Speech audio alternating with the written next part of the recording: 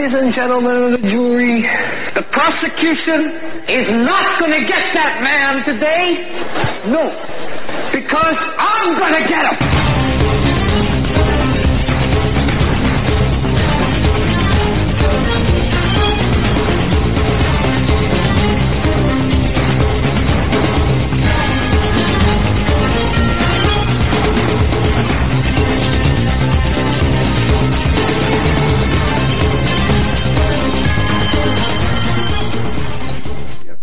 This is the Hagmann Report for today. It is Monday, February. It's Monday, June 25th, 2018. I want to welcome everyone to this show. It's day number, it's well into the Donald Trump presidency. I usually keep track of that. Well, why didn't I do that this time? We're seeing what I had predicted, and I've been predicting for the last 5 years, 6 years, 7 years, whatever it might be, what the information I'm getting from my source at the Department of Homeland Security inside, and that's the fact that we're facing a civil war. Right now we're in a civil war, and it's just a matter of when the shooting starts, where it's going to start. And I covered this on my morning show. I don't intend to cover this more, but in case you haven't heard, I just want to clarify some things through some additional information with respect to Sarah Huckabee Sanders. It's amazing. It's interesting. This was confirmed through her father, Mike Huckabee.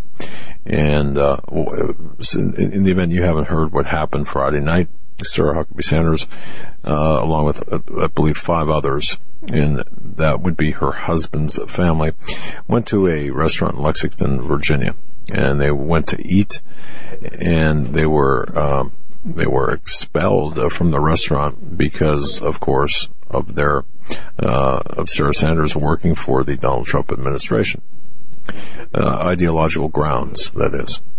Now, the owner was not present at the time. The owner was called in by the staff, arrived within a few minutes, took Sarah Sanders aside, asked her to leave.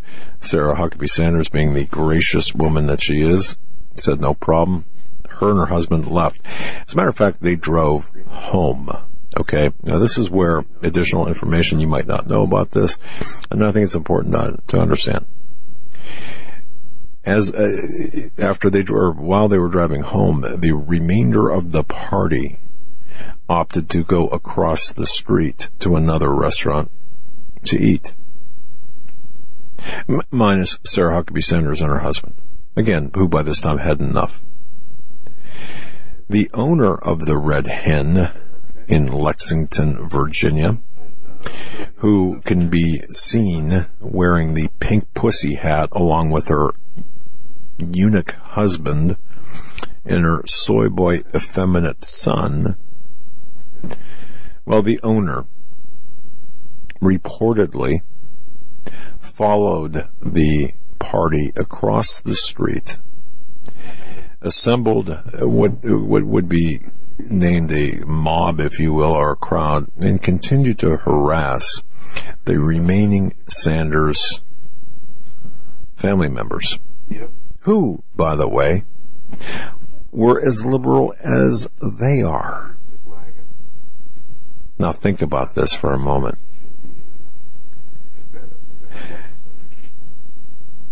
That's the rest of the story that has not yet, I don't know if it's been made public. If it has, great. If it hasn't, well, there you have it. Meanwhile, you've got Maxine Waters urging the left wing, the Marxist socialists, the Democratic socialists, to harass, and I use that word, I would say it's more than that, at the very least harass Donald Trump members of the Donald Trump cabinet, Donald Trump supporters, members of Donald Trump White House, publicly do everything they can to publicly harass them. Then you have the response, Department of Homeland Security and others saying, you know what, it might be a good idea if the people who work or whose faces are known to the left to carry weapons for self-defense purposes.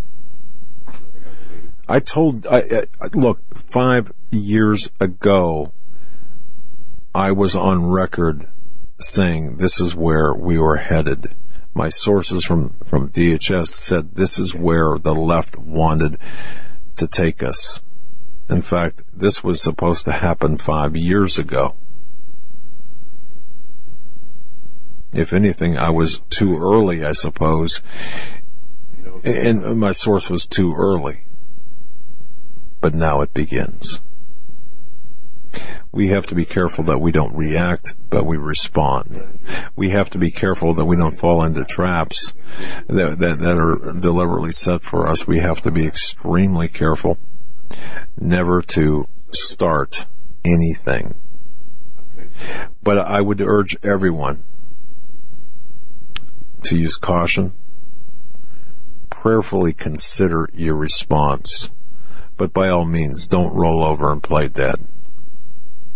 We have too many in Washington who are doing that right now, rolling over and playing dead.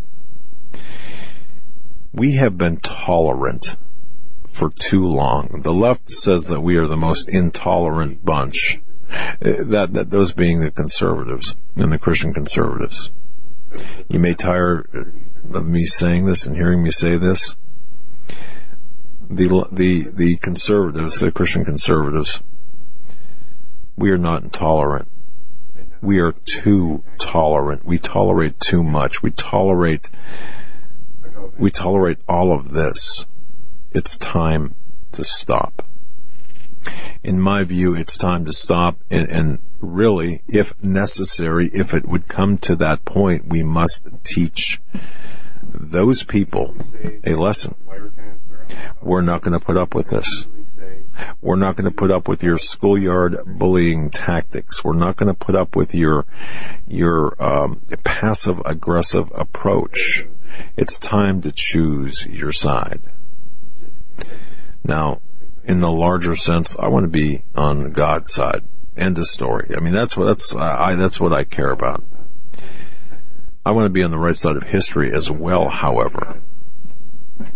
I need to be on the right side of history. We need to stand up for what's right. We need to stand up for our rights. We need to stand up for law and order. We need to stand up for the biblical family. We need to stand up for biblical marriage between a man and a woman, not between two women, two men, a guy and his dog, a guy and his goat, a woman and her snake. That's not marriage, that's perversion. Enough is enough. We must now draw an absolute line, and if we have to, point that line out to the individuals and say, you know what? Don't even come close to that line. That's our line. And as a matter of fact, we need to move that line. And we need to start moving it closer toward the conservative side of things. You know, what a bunch of bunk. When they go low, we go high. Who said that? Michelle Obama. What a load of crap that is. They're always going low. We need to take a stand. We need to make a stand. My belief is there will be blood flowing in the streets of America. I've said this. I've warned about this. I've given you information from the people who are on the inside saying that we've been infiltrated from within. For 5 years, I've been mocked, I've been laughed at, I've been ridiculed. So what? Because those people, in my view, are meaningless, irrelevant, or striving for some level of relevance. The bottom line is we are at war. And I guess we've always been at war from within. We've been at war with the evildoers, with the people who believe that an unborn infant is a clump of cells. They redefine the language to reflect that. They lack the morality to reflect that. They will take perversion of marriage over biblical marriage. They want to ban your rights to free speech, but my goodness, they get the last word all of the time. Sanctimonious to the max, and those who facilitate them. It's time to fight back. It really is. Enough is enough. We must retake our language. Language that has been hijacked. We must retake our colors, the colors of the rainbow. They hijacked that. We must retake everything that has been taken from us. It's time. It's time to stop playing defense with things that are important. Look how far we have been pushed down into perversity by playing defense. You've got Marxist, communist infiltrators within academia, within all of the media, within government, all because we have not stood up and said, not now, no, not here, not now, not with us. Well, as you said, this is a plan that has been in the formation, in the works for 100+ years. They have been implementing it, rolling it out. I watched a little piece on YouTube with Jones in it today where he talked about at the university level, 50 years ago, they've been planning and building up to this, where we are today, this atmosphere, this mindset, this ideology. It's the globalist ideology. And if you read the Frankfurt School of folks, look up Frankfurt School and you understand everything that means, the ideology behind it. You know, I said something this morning, Joe, and I didn't mean to cut you off. Many people don't know. You talk about Russian collusion. Many people don't know that as mayor of a town in Vermont, Burlington, I believe, Bernie Sanders had not a United States flag flying or hanging in his office, but the flag of the Soviet Union hanging in his office when he was mayor. Bernie Sanders. And they're accusing Donald Trump of Russian collusion. Well, yeah, it's a big joke. And another thing we should mention is a book I'm reading, Tavistock Institute. We talked about this on the Daily Show. Peter Chauka, who will be with us later, is joining us tonight, talked about this on the Daily Show too, and the details, this conspiracy of how to infiltrate through social engineering and manipulation and lies, how to infiltrate a man's mind and even his soul, which is the goal of what these people are doing.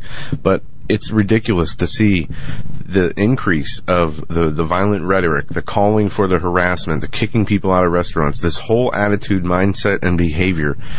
And then to see people like Maxine Waters and other politicians and the scumbags from Hollywood encourage this stuff, urge people to kidnap their kids, to harass them in the street, to kill them. You're right. Blood will be in the streets. And then they'll use it. Then they'll blame Donald Trump for his rhetoric as to why the blood's in the streets.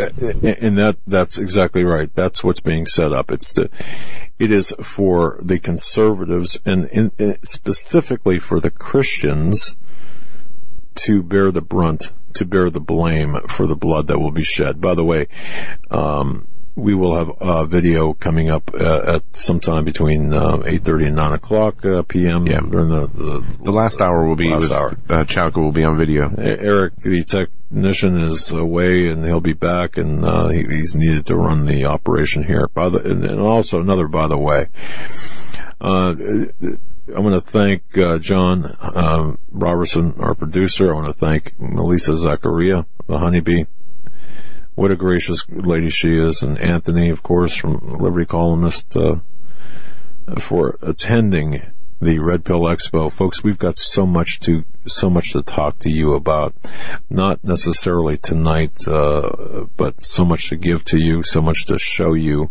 Tons of content. Behind the scenes information. And it's tremendous. So,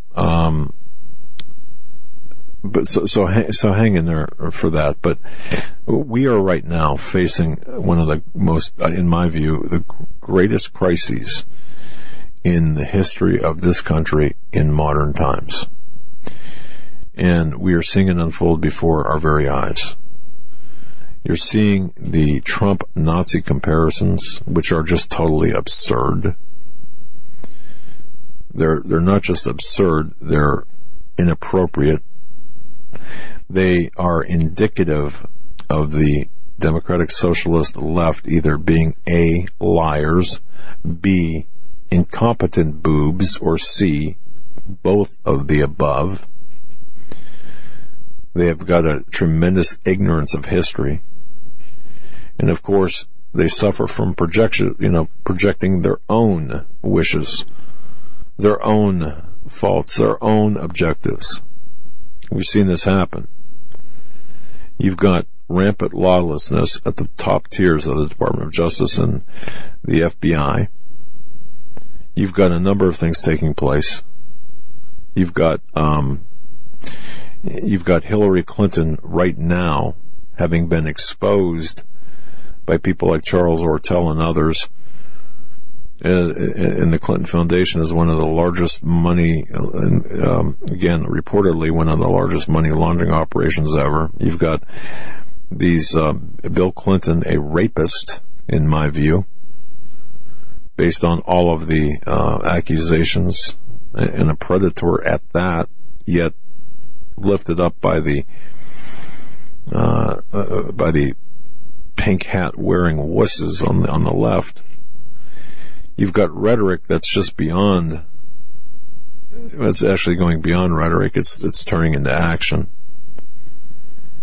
And I'm going to tell you right now, if I would urge everyone to teach your children, teach your spouses, your wives, or hey, even your husbands, but learn yourselves how to operate firearms.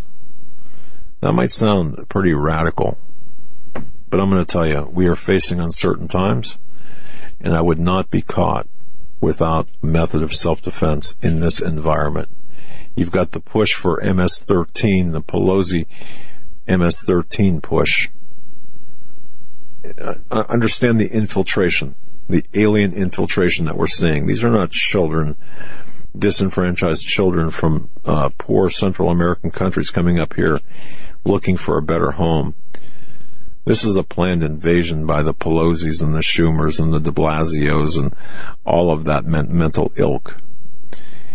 You've got that. You've got the alien, like I said, the alien invasion. You've got the MS-13 gang problem. You've got the manufactured border crisis. You've got the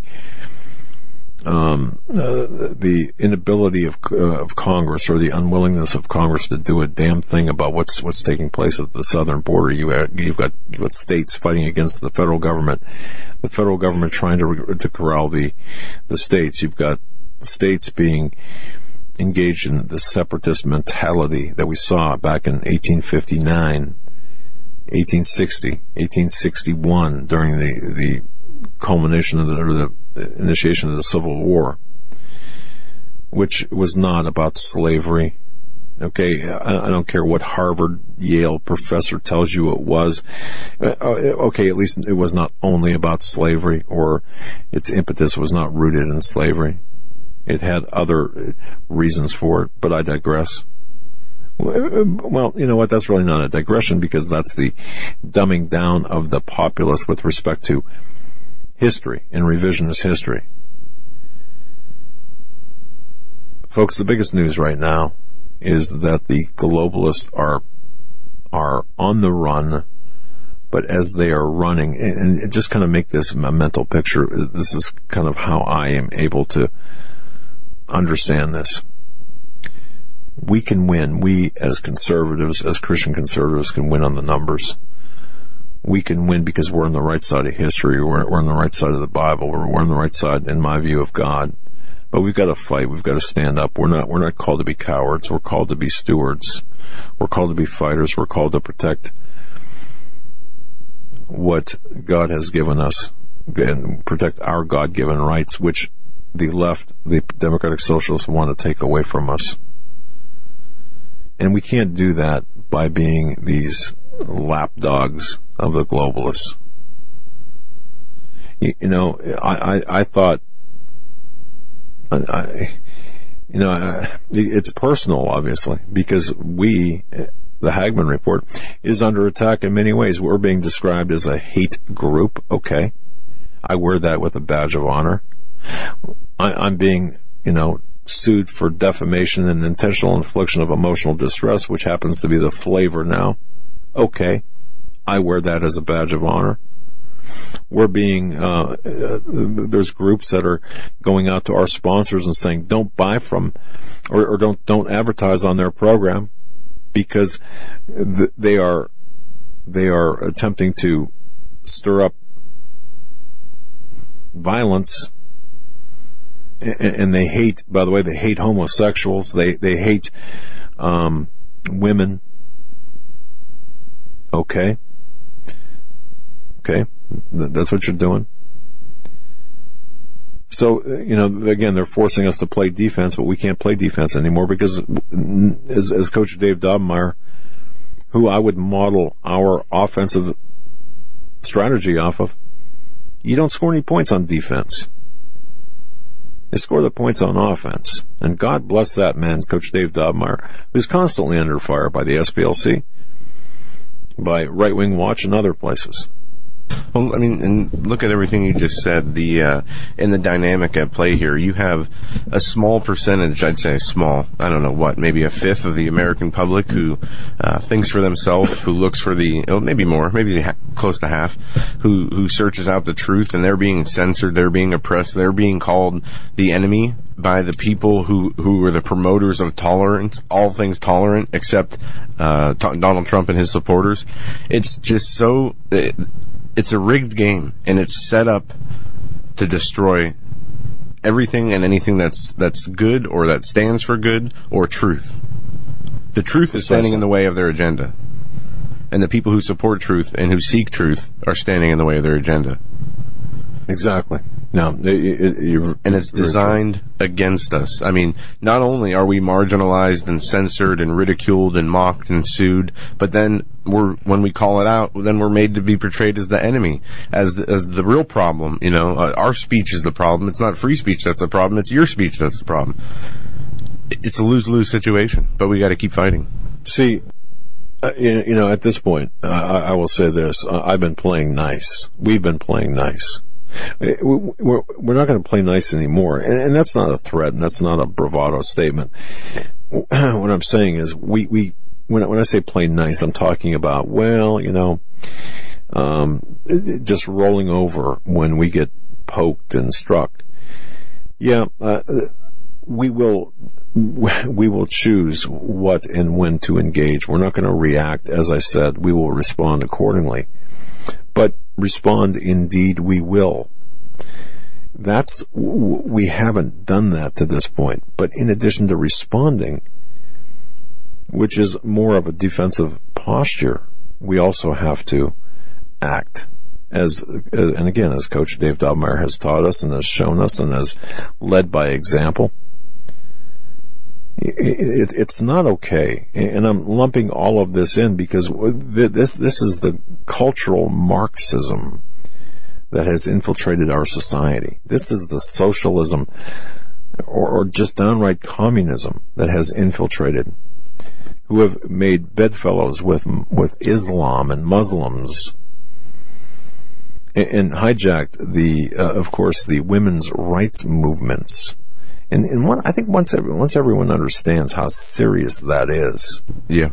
In Isaiah, I think chapter 29, it says they've made a pact with death and a covenant with hell, and that it will be destroyed. But that these are the people who made that pact, who made that covenant, from the people in old times in the temple in Jerusalem, where the Lord showed Ezekiel all the things that they did hidden, all the abominations that they did. It's the same group of people. It's the same mindset, the same spirit that was behind those priests and leaders of those nations back then doing evil, in the dark, hidden away from everybody's eyes. It's that same mentality and spirit that we have today, working in the shadows, doing the things in the dark. But they're not in the dark anymore. They're coming out into the open. And now we're being asked to accept that as the new normal. Accept the evil as a new normal, which is unacceptable. And that's where the defensive posture comes in, accepting evil as the new normal. When you say that, I think of, well, if what two people do in their own bedroom is really none of my business. Okay. So that's like saying, well, what's the next step from that? Well, having Steve and Harry get married, that's really none of my business, so it really doesn't affect me. But it does. And it has. And because what we have now is the normalization in that, using that as an example, where our children are being taught in schools that Harry and Steve being married, that's normal, quite normal. It's not a behavioral problem. They were born that way, which there's no scientific proof that exists to support that theory. And so it's that defensive ideology or the defensive posture that has allowed us to be taken advantage of. Being too nice and being too tolerant. Again, I'm using that as an example. And we've seen this with every step. They even said, they give us an inch, we'll take a mile. And that's what's happening. Folks, you're listening to the Hagmann Report. Audio only, briefly. Video at 9. That's right. Joe on the controls. Well, yeah, this mic I'm using too. I don't like it. I see why Eric doesn't jump in too much. Dispatch mic. Get it right back. Stay with us.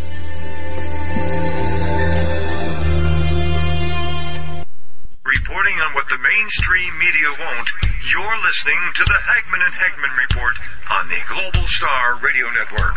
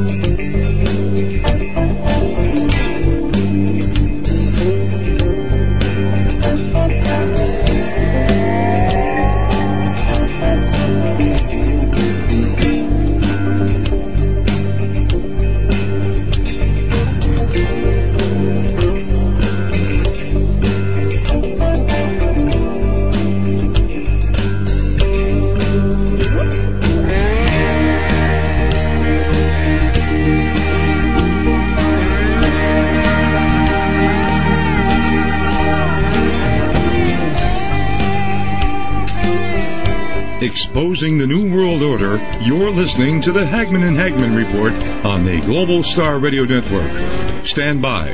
Doug and Joe will be back shortly.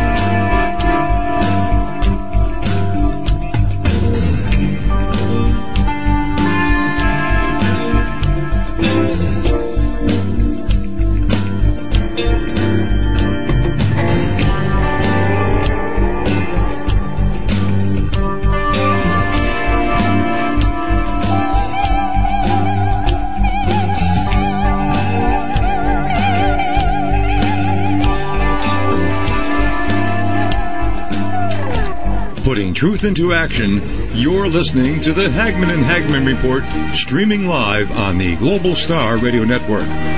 Please stand by. Doug and Joe will be back momentarily.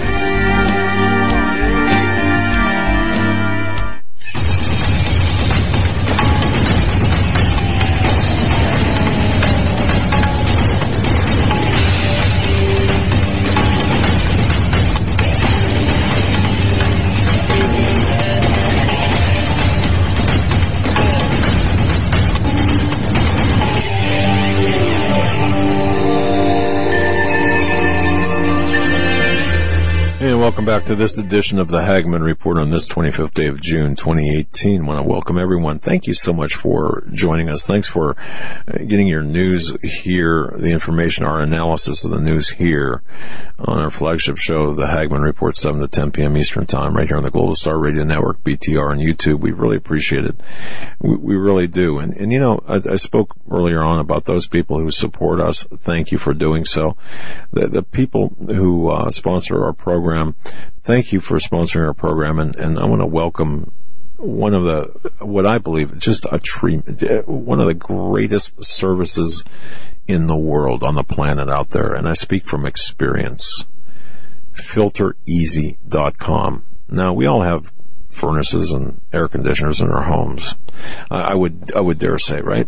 And how many times have you, guys, I'm talking to you now, how many times, guys, have you forgotten to change the furnace filter, the filter on your furnace or the filter on your air conditioner, and not realized it, and called the heating or air conditioning company and say, hey, you know something, my furnace is not working, or it's not working right.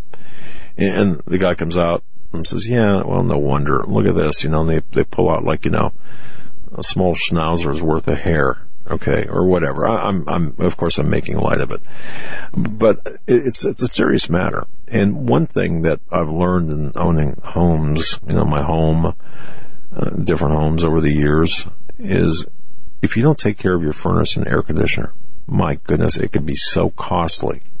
And the easiest way to take care of your furnace and air conditioner, your HVAC system, is simply making sure you've got a clean filter at all times. It rids your house of smoke and pollen and dust and gunk and whatever else. My wife noticed an immediate difference when we switched to FilterEasy.com. She's got allergies and boy, you know, stuffy at night and just miserable.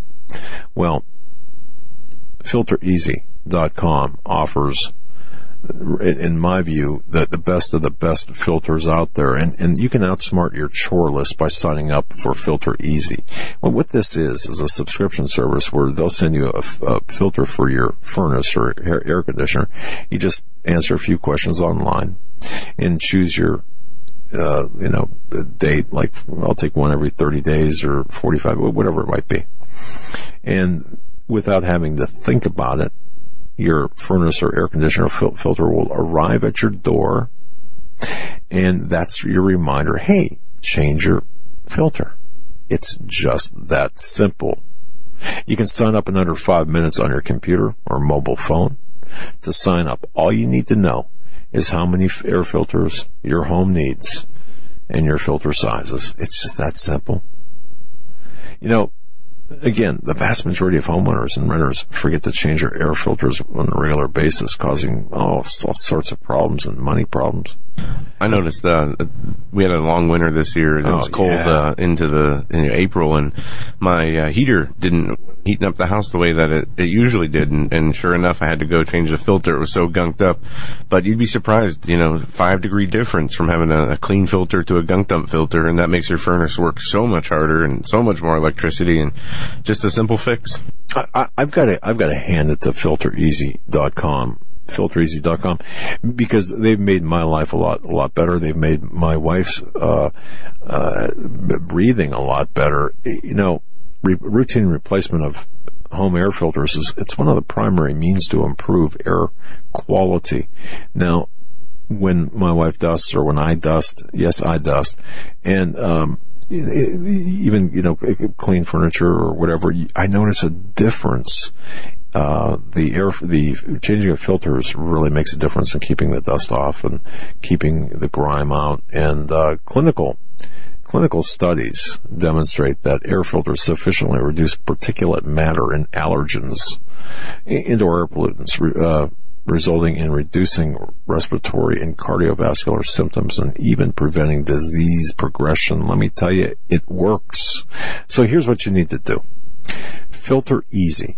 It's a convenient subscription service for something you need, as opposed to something you don't really need. Oh, you need you need furnace and air conditioner. Believe me, you need them. Oh, yes, you do. For listeners of this program, and remember, support our sponsors because that keeps us on the air in part, okay? But for listeners of this program, Filter Easy has given a gift to us to pass along to you.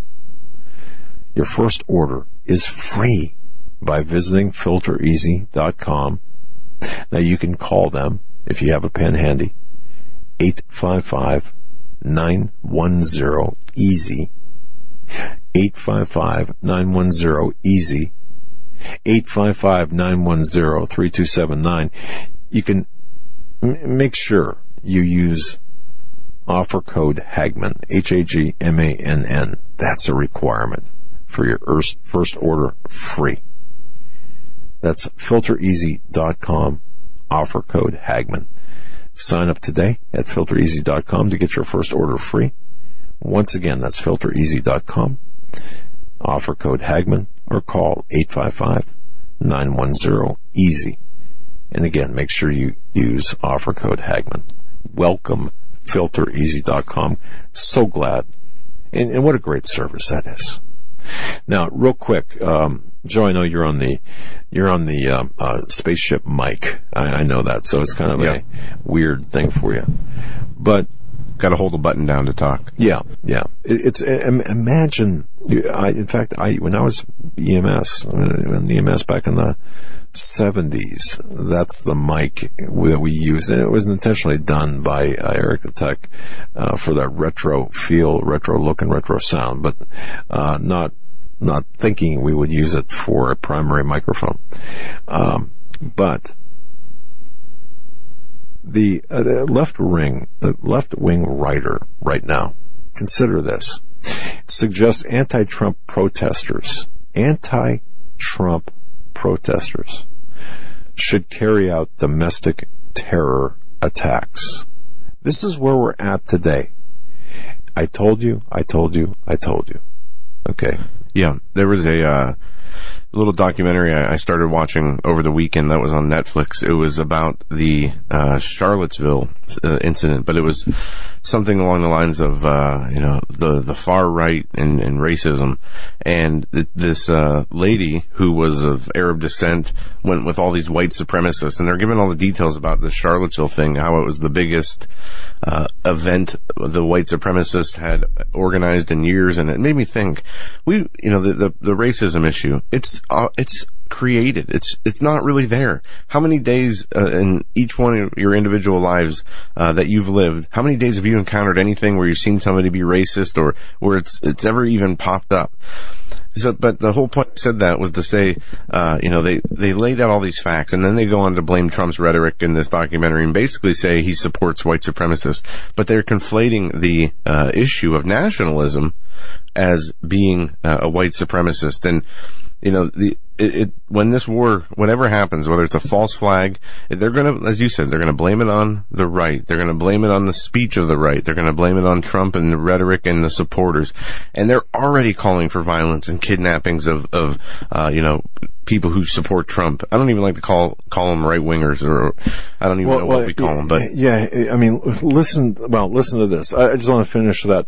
The right wing, the far left wing columnist for a website owned by Univision suggested that the next phase of the anti-Trump resistance should take the form of domestic terrorism. Now, I'm going to segue back to what you just said just in a minute here, but there's an article titled "This is just the beginning."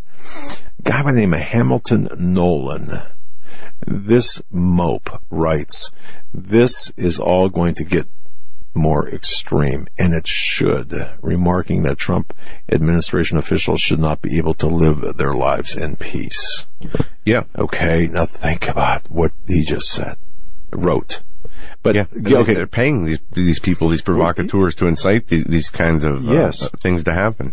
So I don't even think much of what we're going to see is going to be organic or natural. It's going to be done for the purposes to incite that and further that violence. That's right. But it's going to be done by people who are doing it with that intent in mind, and maybe possibly being paid to do it. But okay, so going back to what you said, there's a website called verysmartbrothers.theroot.com. Okay, I'm not going to even say that name again, nor am I going to link to it. But the title of this is 40 Ways White People Say White People Without Actually Saying White People. Okay, now did you follow me on that? 40 ways white people say white people without really saying white people. Yeah. Okay. Now what do they call that on the news? When they say they always say that Trump is giving hidden messages through what he's saying. Well, okay. Dog whistling. Well, right. Now listen to really there should be 40 words or phrases used by white people, meaning white people without really saying white people. Now listen to these 40 words or phrases. Number 1, Americans. Yeah. Okay, number 2, real Americans. 3, middle America. 4, working class Americans. 5, patriots. 6, Europeans. 7, Southerners. 8, Midwesterners. And then it goes on, millennials, Christians. So Christian is a secret word for white power? Well, no, it's another way of saying white people. Okay. The majority of Christians aren't even white. Christians as a majority are of non-white descent. Middle class, management, law enforcement, hard-working Americans, the upper middle class, the upper class, citizens, taxpayers. See, if I was a black guy reading this, I would be angry at the writer for suggesting I'm not a hard worker, I'm not middle class. Right. I mean, you talk about an insult. Who says hard worker? You know, that guy's a hard worker. Who thinks about anything to do with race? Does that ever come to your mind when somebody says, he's a hard worker? No. No. But now, they're planting the seeds. And I look again, I monitor, probably to my ill health, I monitor websites, sewage underground, Democratic underground, that are applauding this. What's wrong with you people? Something's wrong with these people, in my view. It's a mental disorder. People joke and say, liberalism is a mental disorder, but really it's a spiritual disorder. That's what's wrong. The Lord is hardening their hearts. Yeah. Because they've been wholly turned over already. And it's a spiritual issue at nature, like it's always been. Well, it's crazy. But by the way, the lineup for tonight, 8 o'clock, or top of this next hour, Gon Shamira from Face Like the Sun. Then Alex Newman, libertysentinel.org, and then, of course, closing it out with Peter Barry Chowka. But, I was, Maria Canise, the author of the book Prepare for Persecution. Boy, folks, that's a great book, by the way. It's available on Amazon, Prepare for Persecution. I was fortunate enough to write the foreword to that book. She was in touch with somebody very, I know who she's referring to, but very high up once in the military. I'm not going to give his name or rank. I'm just not going to do that. But Maxine Waters, impeachment. She should be impeached. Now, some are calling for her investigation. But look, you've got Maxine Waters out there. Folks, I don't know how you all feel, but man, I'll tell you what, this weekend was a tough weekend for me as I read through the headlines. Yeah, and it's not just the Maxine Waters, because she's a politician, it gets all the publicity, but the rhetoric on Twitter from some of the more popular people in entertainment, in media, is far worse than what she said, what you just read, what you talked about. about, these people should be hunted down, that they should be assaulted, they should be kidnapped, they're calling for the rape of Sarah Huckabee Sanders, of DHS Secretary Kristen Nielsen. Celebrities saying, I hope somebody rapes you on Twitter. And they're getting away with it.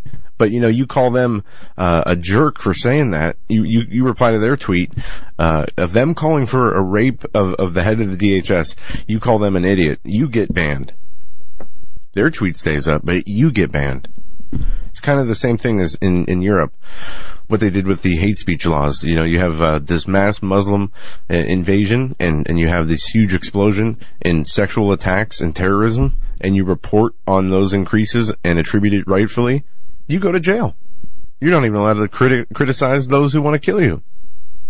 That's what they're trying to do here. The leftist, democratic, socialist hatred is going to inevitably turn into violence. You've got a coup d'etat right now with the special counsel.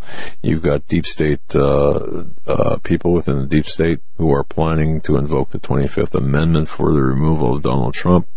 You've got what else you got going on? The question is excuse me, with the Civil War, you have the left side of this, and they're targeting the supporters of Trump, the people who are promoting this agenda of Trump's, the American agenda, wanting a constitutional republic. But, we're always on the defensive. Say we went on the offensive. Well, where would we go where would we go take the Civil War to? Well, you'd have to take it to the people who are responsible for creating it. And it wouldn't be your neighbors or the dupes that fall into the, you know what I mean? Right. But that's the way they want it. And if everybody would just come together and go take care of the problem at the root of the problem, it would be solved much quicker. But it's not going to happen like that. But here's the thing: we do need to keep our heads about us. Those people who are responsible American citizens, patriots, conservative Christians. We need to keep our heads about us. We need to understand what we're dealing with. And I said this morning too. When someone says that they're going to kill you or hurt you, it would be, you should take them at their word. I mean, that's what I believe. And we're seeing that now on a larger scale. We're seeing the media as well being a facilitator to stir up this hatred, this venomous, vile, vitriolic hatred, not just against President Donald Trump, but his supporters. And remember, Hillary Clinton, the basket of deplorables statement. And you might think, well, all of this is just rehashing everything else, but is it really? Because even since last week, so much has changed, hasn't it? Now we've got an ever-changing, evolving playing field. And I'm telling you right now, we're seeing the Soviet tactics being used by the democratic socialists at the highest levels of the permanent state playing out against Americans and American people. And then you've got, the media facilitating the demoralization, ignoring President Donald Trump's accomplishments despite the fight every day that's being waged against him.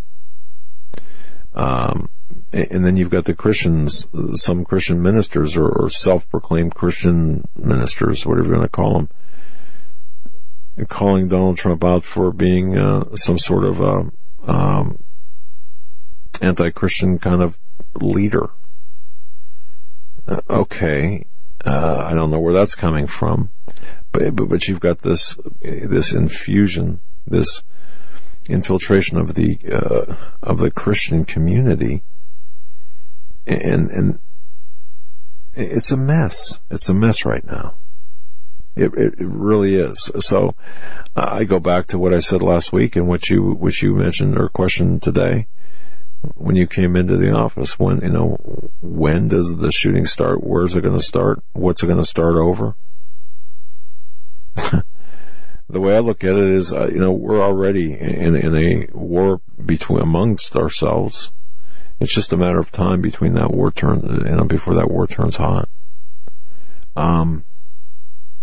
But you know, again, if I know the first 5 minutes of the show, I think might have had some audio issues, but I just want to mention that Red Hen restaurant in Lexington, Virginia, who turned away Sarah Sanders and party of 7 in total.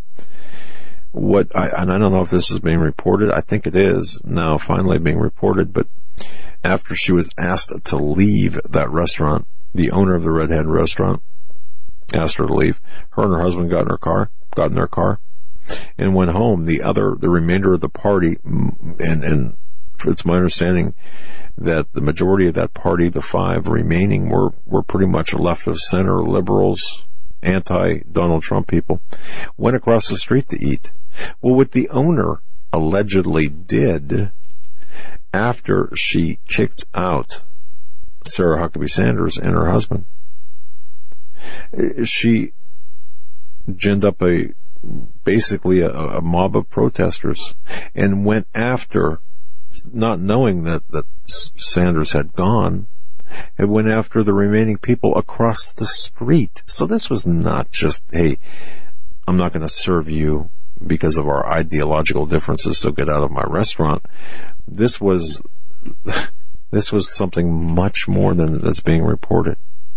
And is that the side you want to be on? Is that really what you want to do? I mean, this is the latest example, but we've seen, and this just shows the extent of the derangement that are in these people and the hatred that these people have. But there was a story a few months back where a guy took his 2 daughters to buy an ice cream cone, and they were like 8 and 11, and they were wearing, Make America Great Again shirts, and some, 40-some-year-old lady who ended up being a teacher came in their face and started screaming at them about wearing these shirts while they were just taking a walk with their dad getting ice cream. And the dad, basically documented the whole thing, and it was a kind of an interesting story. But I mean, that's the level of hatred and of evil that we're dealing with now. Just imagine the permission basically by the media and the establishment given to these people. Well, hey, take it a step further. Don't just yell at them. Take them out. When that's like an approved thing, when they feel that there might not be any consequences for their actions, we need to watch out. Exactly. We need to be as well. We need, and I think this is important, that we need to be paying very close attention to the continuing on with the IG report, the investigation that's taking place about the everything that happened during the Obama regime and how Obama has weaponized the FBI and the Department of Justice, and of course weaponized the IRS, but weaponized the basically top tier of the federal government against conservatives. We need to understand what's really taking place here, because a lot of our eyes are being taken off of that when they should be on that. We have to understand that this is a war that's they never expected Donald Trump to win, and that really, that really caused them some issues. Now we're seeing, of course, that they're trying to get him out of office.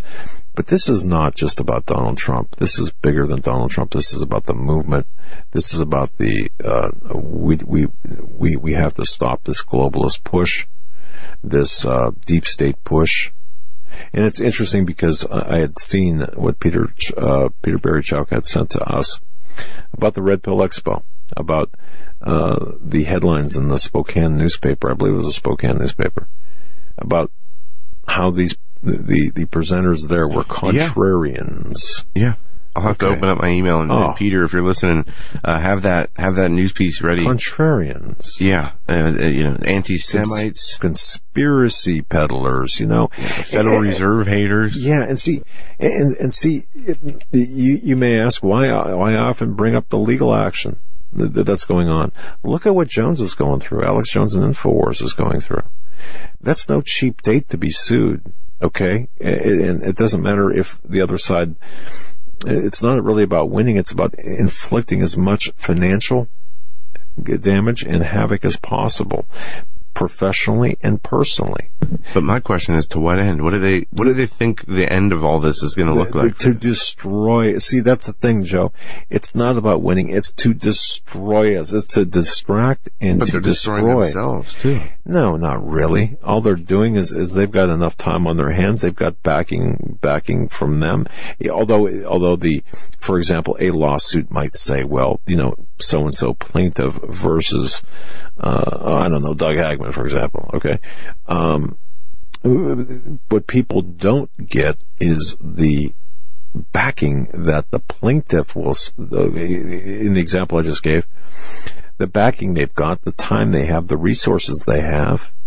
And it's not about them winning, especially because in a case they might file without an attorney. They might file pro se. Well, why is that? Because they don't want to spend money for an attorney? No, because in my view, it's a bogus lawsuit. No attorney in their right mind would take it. But see, you still have to fight it. So what does it cause you to fight it?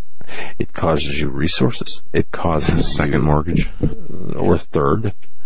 And plus it's a very distracting thing, even though you've got attorneys handling it. Again, I think of Alex Jones. I mean, how much is that costing the multiple lawsuits against him? And you might not like Alex Jones. It doesn't matter. It doesn't matter if you like the person or not. Again, these are examples of tactics. And it's about time people expose these tactics. I said it was going to happen. Just like I said it was going to happen with the censorship. It's not the people calling for Donald Trump's head on a platter. It's not them that are getting censored for violence and for violating the terms of Twitter or Facebook. No, it's the people who are on the Christian conservative right, who are fighting for what is good and moral, who are saying, wait a minute, this is unbiblical. We're the ones that are suffering, but we're the ones that need to stand up and fight. You're listening to the Hagmann Report on this, the 25th day of June, 2018. Going to be back with Gon Shamir, Face Like the Sun. Stay with us.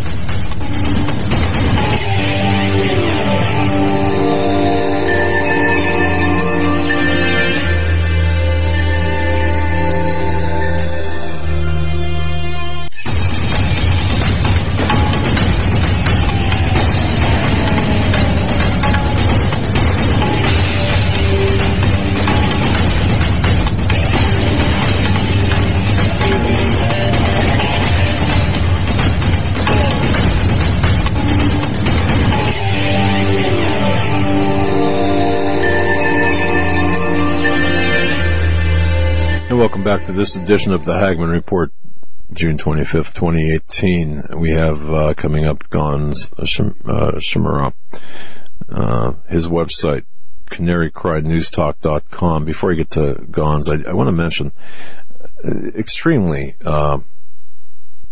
pleased. Thank you, Marilyn. Thank you, Marilyn R.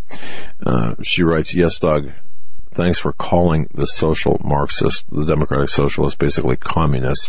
They can call us Nazis, but they recoil at the word communism because they are communists and don't want to be exposed. And thank you, Marilyn R., for recognizing that. I really appreciate that a lot. And others, I'm not going to read anyone else's name. I'm not sure if I read that name, yeah, I'm just not going to read the name, but thank you for the emails and thank you for checking in. Now, Red Pill Expo, June 21, 22, and 23, John Robertson, Melissa, Zachariah, Anthony, Cordoniga. Right. They were all three there and met with Gons and interviewed him. The hardware is not back yet to the office due to a couple of missed plane rides. Yeah. I'll just leave it right there, John. As you said, Gons was there, and he's got some stuff up on his YouTube channel, Face Like the Sun. He's got a video up there live from Red Pill Expo, and he also did his own live from Red Pill Expo thoughts on the future of blockchain technology, which is very interesting and was a topic of conversation there. But Gons, excuse me, it's great to have you back on the show. I've been watching a few of your videos. I got some questions for you, but let's bring you on. How was Red Pill Expo? Oh, it was great. When I first started off, the food was wonderful. So that was, already worth the trip. Okay. They fed you? Yes, they did. But, it was good. I think, first off, thanks for having me on. I appreciate what you guys do, and your team there was great. They were very busy. The expo was great. It wasn't really promoted exclusively as a Christian event, but there were plenty of believers there, people who are awake and aware of what's going on. I personally expected a lot more, red MAGA hats and stuff like that. There wasn't as much of that. Actually, probably, only a handful. But people were, again, having great discussions. I thought it was a great mixture of politics, education, finances and the economy, nutrition and health. And there were even times when the gospel was preached from the stage, which I appreciated. So even though it wasn't exclusively Christian, again, plenty of room for that, lots of people who are believers. And but more importantly, I think going to these events and attending these things, it's important because you get to surround yourselves with people, actual people, flesh and blood behind the blogs and the podcasts and the YouTube channels and all the things that we consume and we support. The actual people behind it, you get to fellowship, and it's a wonderful thing. So right. that was probably the best part about it was being able to just hang out with people, like-minded folks. And it interested me. The day of the day the episode began, and you probably didn't even see this in the Spokane newspaper, whatever it's called, announced that there were a bunch of contrarians, conspiracy theorists, and SPLC designated domestic terrorists basically gathered together. And it was just in my view, it was a hit piece, but to me, it's anything but that. And any time that, yourself and people like you can get the word out there of what's really going on. And it's, you mentioned it's one thing to listen to a show like this, but it's another to be there and to hear the people face to face and to see, it's a whole different ballgame, isn't it? Yeah, and to actually see, not just the speakers on stage, which is one thing where you get to feel the passion and the emotion behind the research. This isn't just a joke or a game. These people are putting their lives on the line to, say what they're saying. So, I think it's important to be there in that moment. Yeah, you're all in, we're all in, everyone there, we're all in. This is what we do. And there are so many, Gonza, it's just amazing to me. There's so many people want to rip us down, and so many people who are even supposedly on our side, on the side of truth, they want to rip us down. What's going on with that? I've never seen an environment like this before, where, man, it's just crazy. Go on. Yeah, I think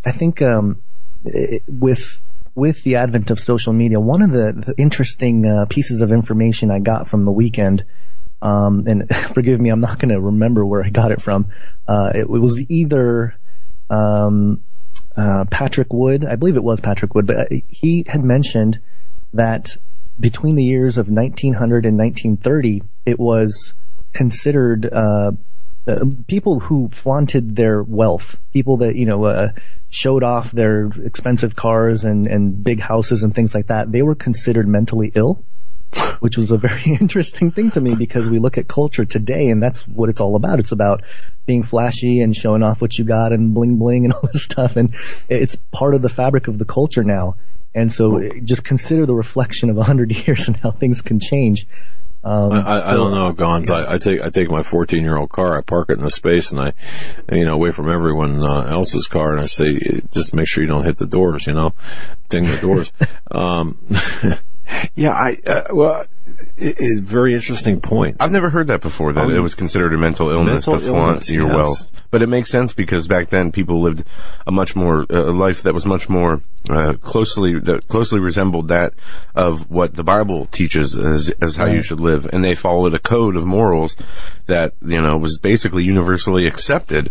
And all that has been destroyed. So and it's very subtle in nature how it's done, but those days are gone forever. I think the television and the computer screens and everything has really changed us. And, here we are every day in front of it to work and trying to do positive things with it because that's where everybody else is.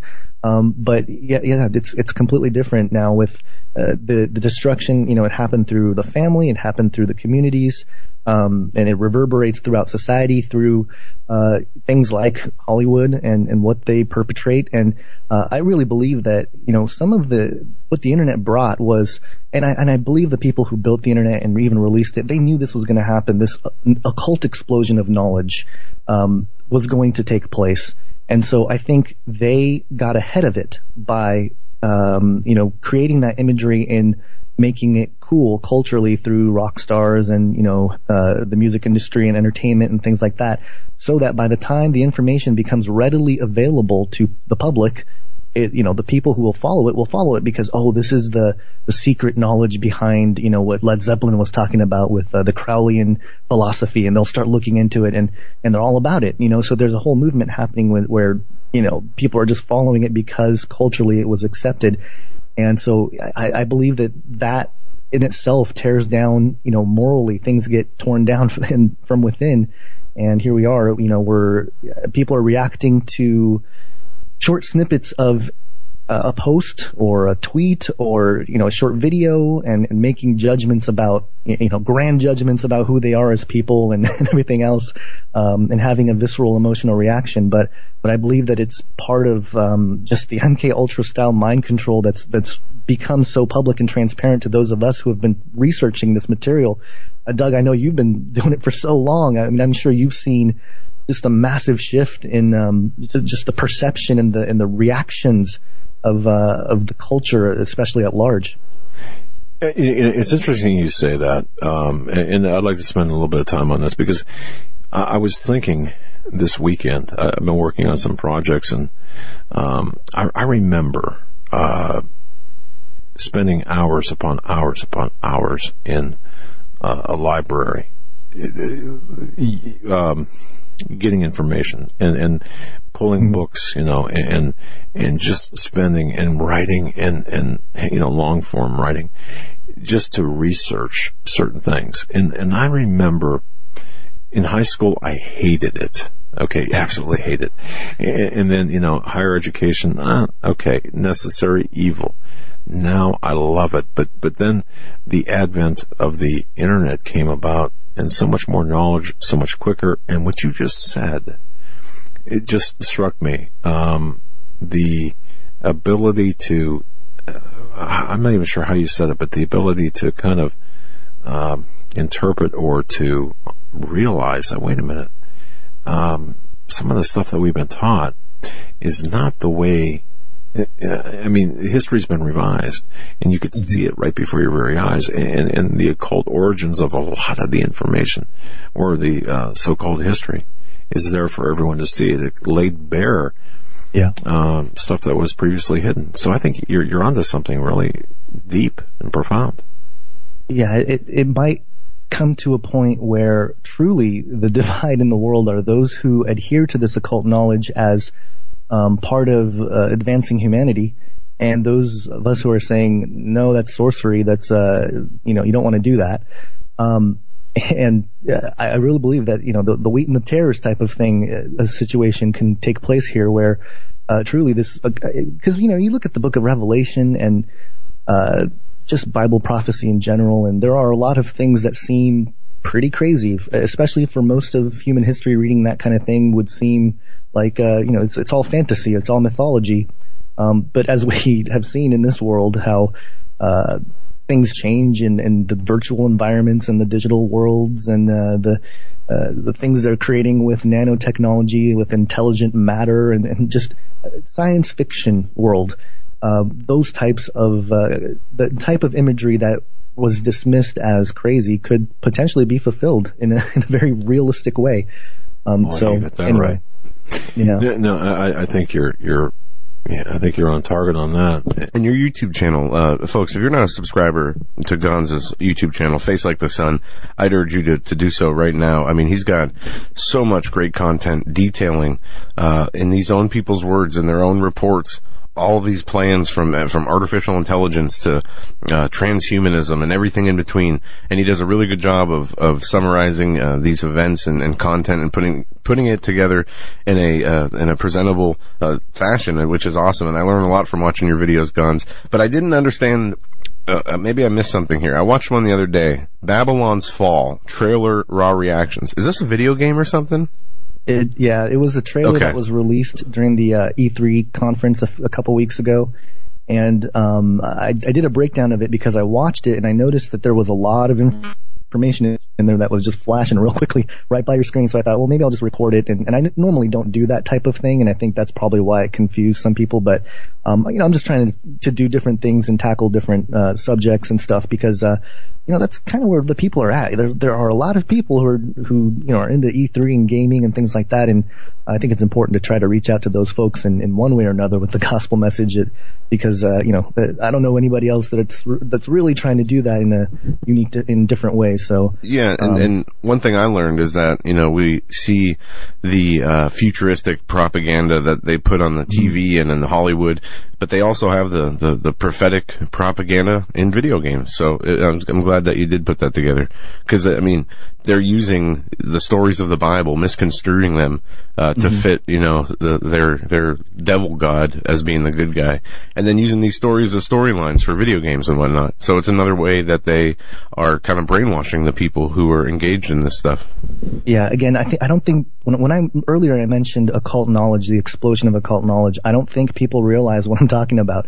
People that play video games and are immersed in it every single day and are immersed in that world, I mean, they might as well be doing sorcery. I mean, the way they interact with the technology and the virtual worlds and the information that they're gaining through some of the narratives and some of the missions and the various aspects, it seems very subtle, right? And it seems harmless because, it's just a game, you're trying to solve a mission or solve a puzzle or something.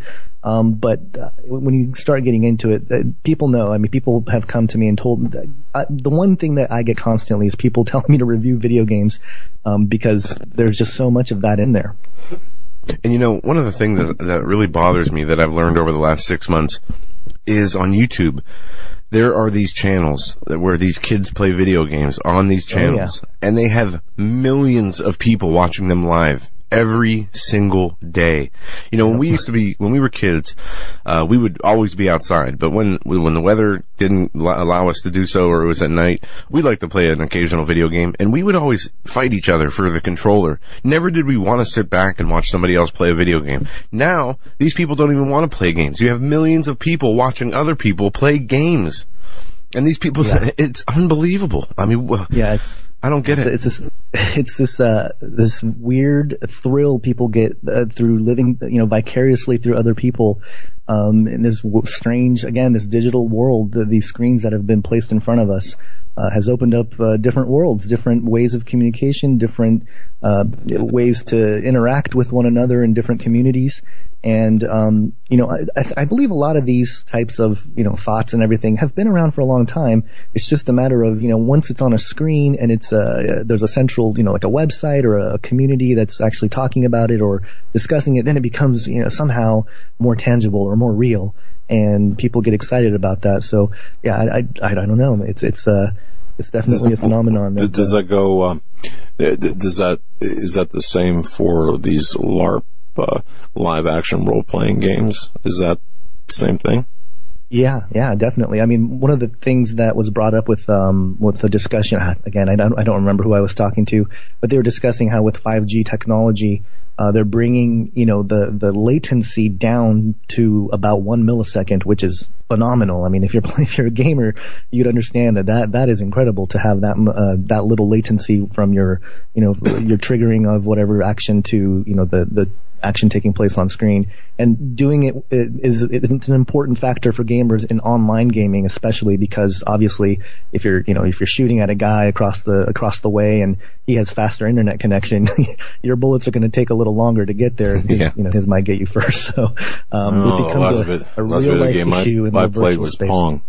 I mean, Well, let me ask you this, Gons. We were talking about the technology, and one of the very interesting Bible verses I like to go back to talks about there being nothing new under the sun, that all things that anything that's considered new has already been created and made and thought. So when we look at technology, how does this apply? Was there a civilization before us that repeated the same exact thing, or is it not new because the Lord knew the beginning from the end of creation, since creation?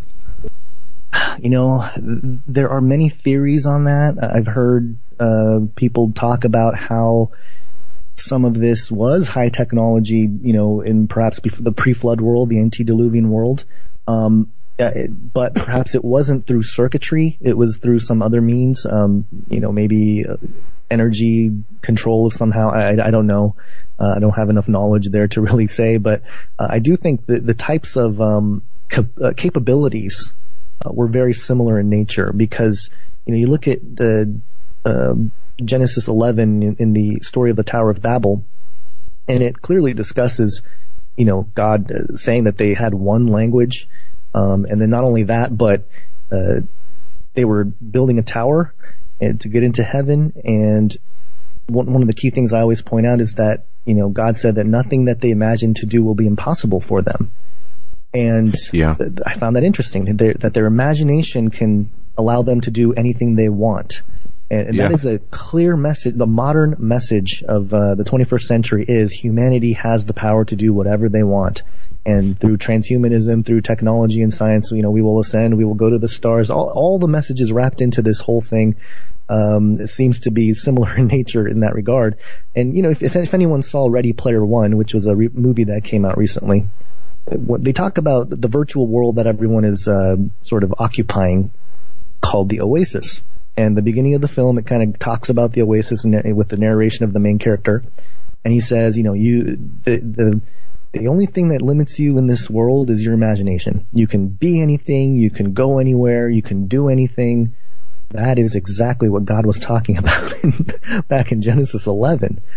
So I find it very strange that perhaps, the mechanical aspect of how things worked, I don't know. But in terms of the principles, it seems like the truth of the matter seems to, the reality of what's going on seems to be that things are as they were in the days of Noah.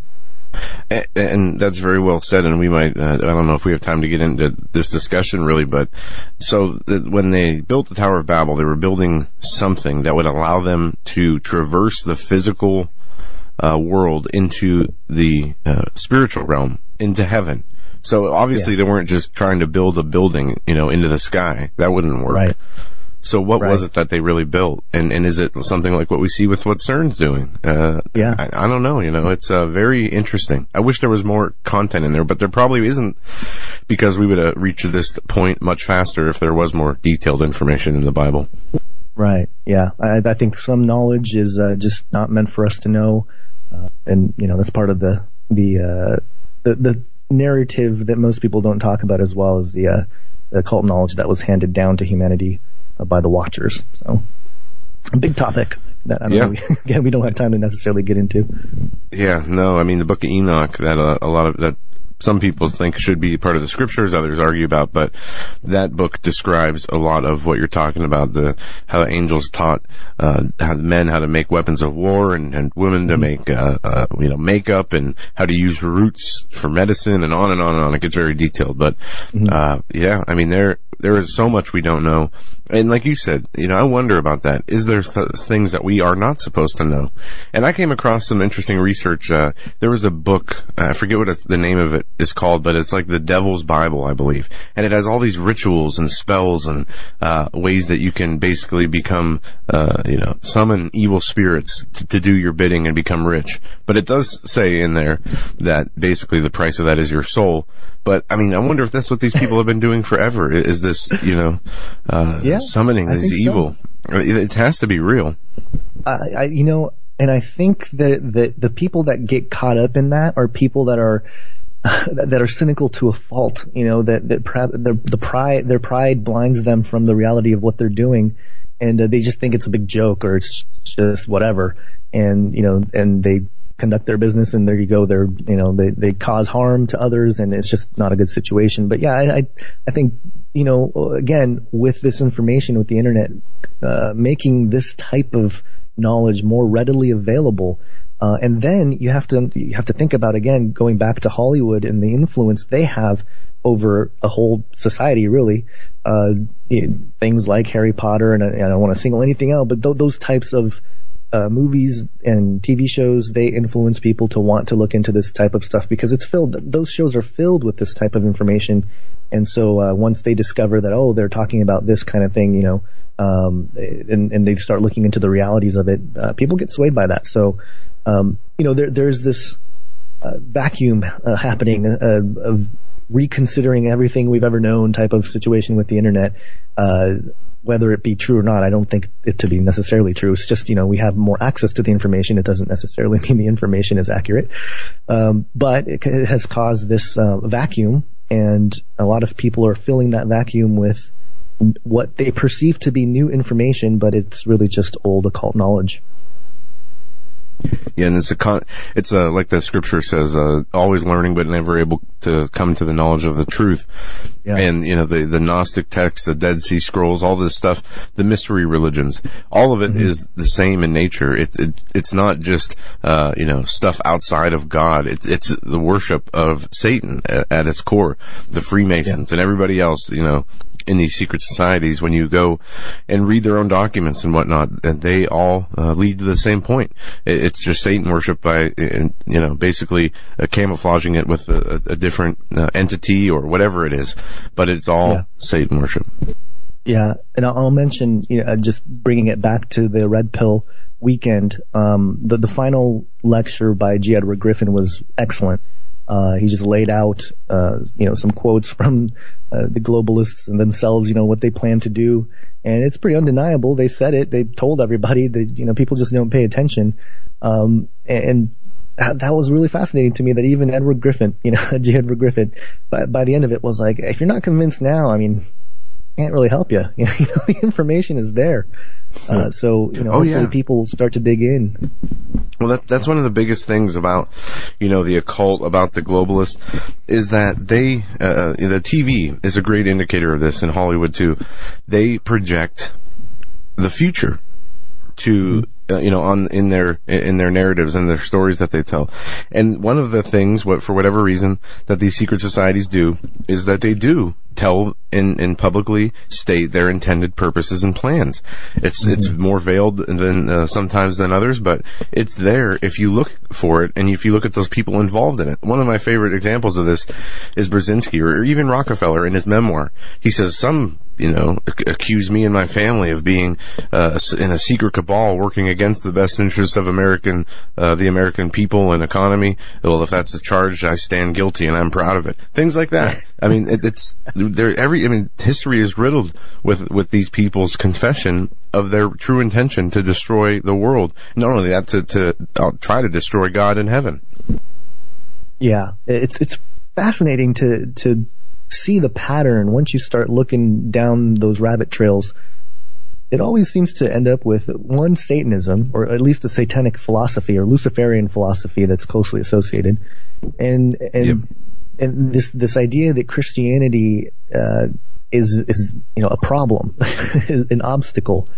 And that's the common theme that seems to permeate through all of it. So, once you recognize that, you start thinking, well, what is it about that message that is so offensive to these folks?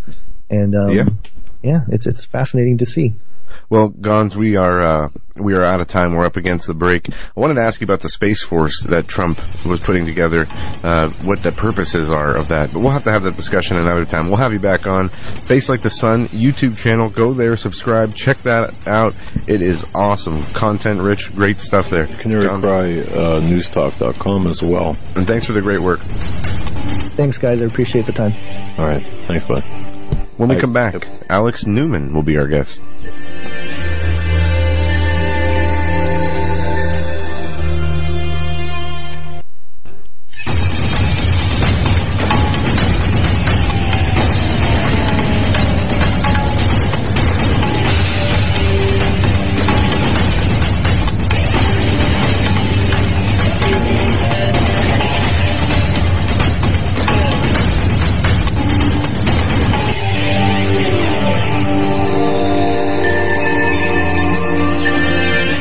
This is the Hagmann Report for today, June 25th, 2018. I want to thank everyone for joining us, and thank you so much for your support of us. We really appreciate what you do for us. We could not do what we do without you. We want to thank you for that. We want to thank you for choosing to listen. You know, again, we understand you only have 24 hours in a day. You can only listen to so many programs, and we get that. So we want to bring you the best of the best all of the time, and that's our intent, is to bring you the best of the best. And speaking of that, before I move on, you know, Pam Bondi, Saturday, in addition to Sarah Sanders, of course, just to kind of give you an additional bit of information, how things really are playing out. In addition to Sarah Sanders being asked to leave a restaurant, and then of course that owner of that restaurant reportedly continuing the harassment of the group to another restaurant. It wasn't just about, it's never about what they say it's about. It's about always so much more. But Pam Bondi, 3 huge guys were screaming at her on Saturday, cursing her with 1 inch from her face, spit on her head as she was leaving, or as she was making her way out of a movie theater on Saturday night. You know, so it's getting bad. It is bad. It's gonna get worse. There will be blood in the streets. I'm telling you that right now. One of the I'm really sorry I could not have made it to the Red Pill Expo. One of the gentlemen there, Alex Newman, journalist, educator, author. Alex Newman, he's an award-winning international journalist, educator, author, and consultant. In addition to serving as a president of the small, as president of the small media and information consulting firm Liberty Sentinel Media Inc. By the way, that's a website there. He's written for just a wide array of publications in the United States and abroad. He's currently he serves as a foreign correspondent for the New American magazine. He's a contributor to WND and more. So we are so pleased to have with us on this program an attendee at presenter at the Red Pill Expo, Alex Newman. Mr. Newman, thanks for joining us. Hey, thank you so much for having me. It's a pleasure to be with you. I've been a big fan of the show for a long time. So. Oh, well, thank you. I'm a big fan of your work. You're also an author of a book, and forgive me, what's the title of the book, sir, if you don't mind? No, not at all. Probably the most significant book I co-wrote was Crimes of the Educators, How Utopians Are Using Government Schools to Destroy America's Children. That's okay. I was trying to think of the name, and I apologize for not knowing the name of that. But no problem at all. So that's available on Amazon, I take it, right? Yeah, it's through Amazon. They've got it all over the place. I know Walmart was selling it online, and pretty much any major bookstore. At least they were carrying it some years ago when we released it. I think that was 2016. And I think there's now the ebook available too for people who want to read it on Kindle or whatever, and you can get that right through Amazon. Tremendous. I know what book I'll be reading here in the next couple of days. Wonderful. Thanks for that. Now you're a prolific writer, New American, of course. It features your work, as does other locations. But, again, just, you were at the Red Pill Expo. Can you, if you don't mind, give us an idea of what your topic was and, kind of a synopsis of what you presented there for our audience? Sure, absolutely. Actually, I wrote basically an entire special issue of the New American magazine, almost cover to cover, except the last word was not mine, exposing the deep state. The title of the special issue is Deep State, Pulling Strings from Behind the Scenes. And so what I presented at the Red Pill Expo was kind of a synopsis this just massive work. And I kind of, I seized on the term the deep state just because it was entering the popular discourse. Trump has been talking about the criminal deep state. And so, we've been fighting the deep state for generations. I mean, not me personally, but the New American Magazine, since it's existed, the predecessor publications have been fighting this, and, all the way back for 60 years now. So what I did was I divided the deep state up into different components. There's the obvious ones. The federal bureaucracy is an obvious one, the so-called intelligence community.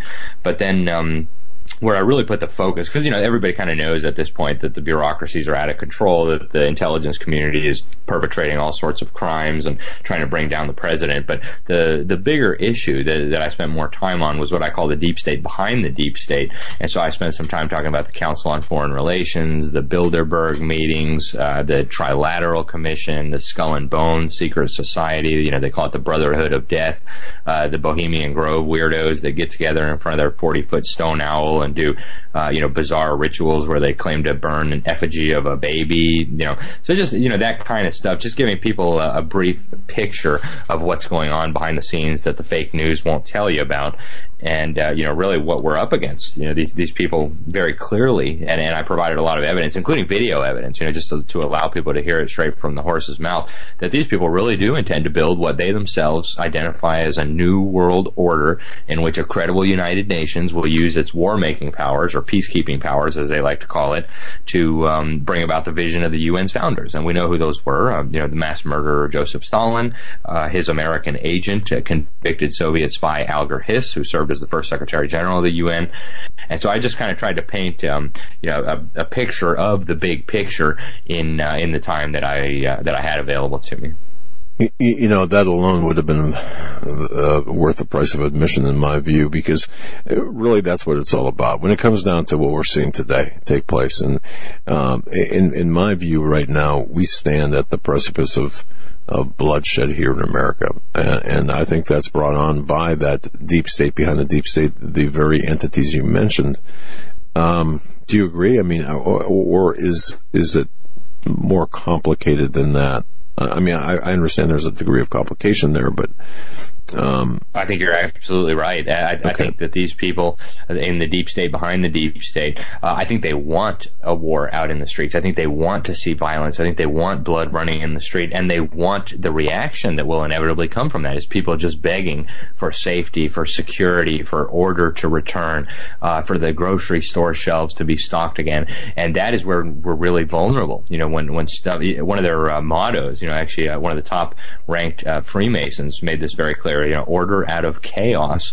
And that is really how they operate. They love to create chaos and strife, because out of that, they try to control both sides of the debate, or all sides of the debate, and then move us toward their desired goal, which they've already been very, very clear about what that is. World currency, a global government, the end of liberty, the end of America as we understand it, a country founded on the self-evident truth that we're all created equal with inalienable God-given rights, and the government is established to protect these rights. I mean, they want all that down the toilet, and one of the easy ways to bring that about is to have, first of all, civil war and chaos in the streets, and second of all, international war. And they've actually said this publicly too. Even going back to the 1960s, a very senior globalist did a report for the State Department for the Institute of Defense Analyses. His name was Lincoln Bloomfield, and he wrote a massive report called "A World Effectively Controlled by the United Nations," where he explained that, hey, the quickest way for us to get from where we are to a global government run by the UN is to use war or the threat of war. So they love chaos, and you're absolutely right. I think that we are on the verge of some very serious problems. We, some of the examples you mentioned, I think, are perfectly illustrate the point. And where do you see it? And I know you don't have a crystal ball, but certainly you've evaluated this sufficiently, and you've written about this extensively. But where do you see where we are today? Where do you see us going?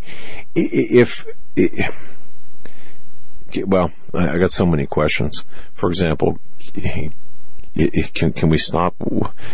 I don't think we can stop what's coming. I can't see it. I just see this out of control at this point. I see today a lot different than a week ago, than a month ago, than 10 years ago. It's just a lot different. It's more incendiary today. Where do you see this progression going if you had to provide a reasonable speculation, I suppose? And then I guess that's what I'm asking for, is for you to speculate as to where this is going to go. Well, I think you're probably right. As best as I can tell, there is an agenda to crash the economy and to stir up as much strife as they can. And I think we got kind of a sneak preview of that with, the Black Lives Matter and the, Antifa and the resist and the protests and the riots and the burning of the cars. I think that was really a preview for what they hope will come. And when you combine that with an economic catastrophe, and they have all sorts of ways, this deep state behind the deep state. I mean, once you've studied this for a long time, you realize they control so many levers of power. They dominate international corporations. They dominate the privately owned central banks of every country, including our Federal Reserve.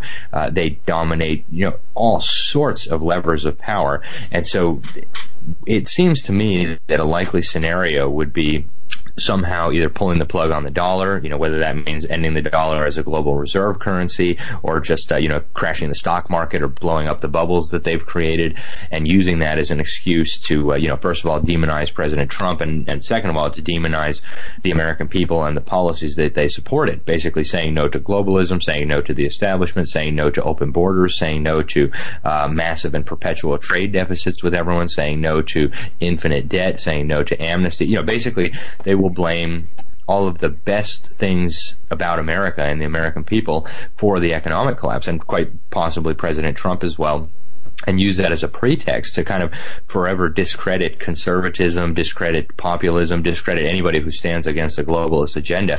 And you combine that with, and when you have an economic collapse, we've already seen what happens when you don't have power for a few days. Look at what happened in New Orleans after Katrina, for crying out loud. People shooting each other and looting and robbing and killing, and imagine that on a national scale and realize that we are like a frog in water that's about to boil. So I think that's a very likely scenario. Now, whether we can stop it or not, I don't know. I think we've made incredible progress in, first of all, exposing them, and second of all, thwarting them. I think right now they are very, very concerned that the American people know as much as they do. It is my belief, and I've swung back and forth on this a few times, but after carefully considering all this for over a year and a half now, it is my belief that Trump was actually not part of the plan. I think they intended to have Hillary Clinton go in and basically have a mop-up operation after Barack Obama so that the United States would be fundamentally transformed forever. But, I think they take these events in stride and they just reformulate their plans to take the new reality into account. And so I think there is a very real prospect that we could be heading into some massive turbulence here. And, there's a very real prospect that we could come out on the other end, immeasurably worse off than we are today in terms of our finances, in terms of our liberty, and in terms of our ability to resist this going forward. Yeah, that's very well said, especially with the rise of technology and the merger. And I'm sure Patrick Wood talked about this at the Red Pill Expo, the transhumanism aspect of this, where, without any care of the consequences, these people are marching us, headfirst into this intersection between, where, as Obama said it in 2009, is the intersection of science and human rights. And that's exactly what after the manufactured crisis or the collapse of a society, that would be the solution. So it would never happen again, because it's all going to be computerized and everything's going to be controlled by AI, and you'll be part of the AI, and on and on and on. But it's what the Bible says about the end of the world. But you're exactly right. I feel that right now we are much closer to the possibility of some kind of event like that, catastrophic event, economic collapse, war, because if these people, they're inciting us so much. And if the violence doesn't happen naturally, they're going to incite it, and they're going to do something to get it kicked off. And we're at that point. Exactly. And, one of the things I talked about in my presentation is that these people use false flag operations. These people have been known historically to murder people by the millions. They have no moral scruples. And, we should assume that they will use the most grotesque, the most disgusting, the most immoral, wicked tactics. And you're right. I think a lot of this does have to be seen in light of what the Bible tells us is coming. And, 2,000 years ago, when John was writing about a time when, a global system would be able to prevent people from from buying or selling if they wouldn't take a mark. That must have sounded so ludicrous to people. You can imagine somebody 2,000 years ago, where you practically never even been to the village, 10 miles over, telling them, oh yeah, somebody at some point will be able to prevent everyone on this planet from being able to buy or sell if they don't take a mark. That just must have sounded so outrageous to them. And yet now we are living in a world where that could happen tomorrow if the right set of circumstances emerge. They're already pushing for the cashless society. They're already pushing for technocracy. We see the emergence of this in China, in Scandinavia, and even coming here to the United States, where everything is controlled.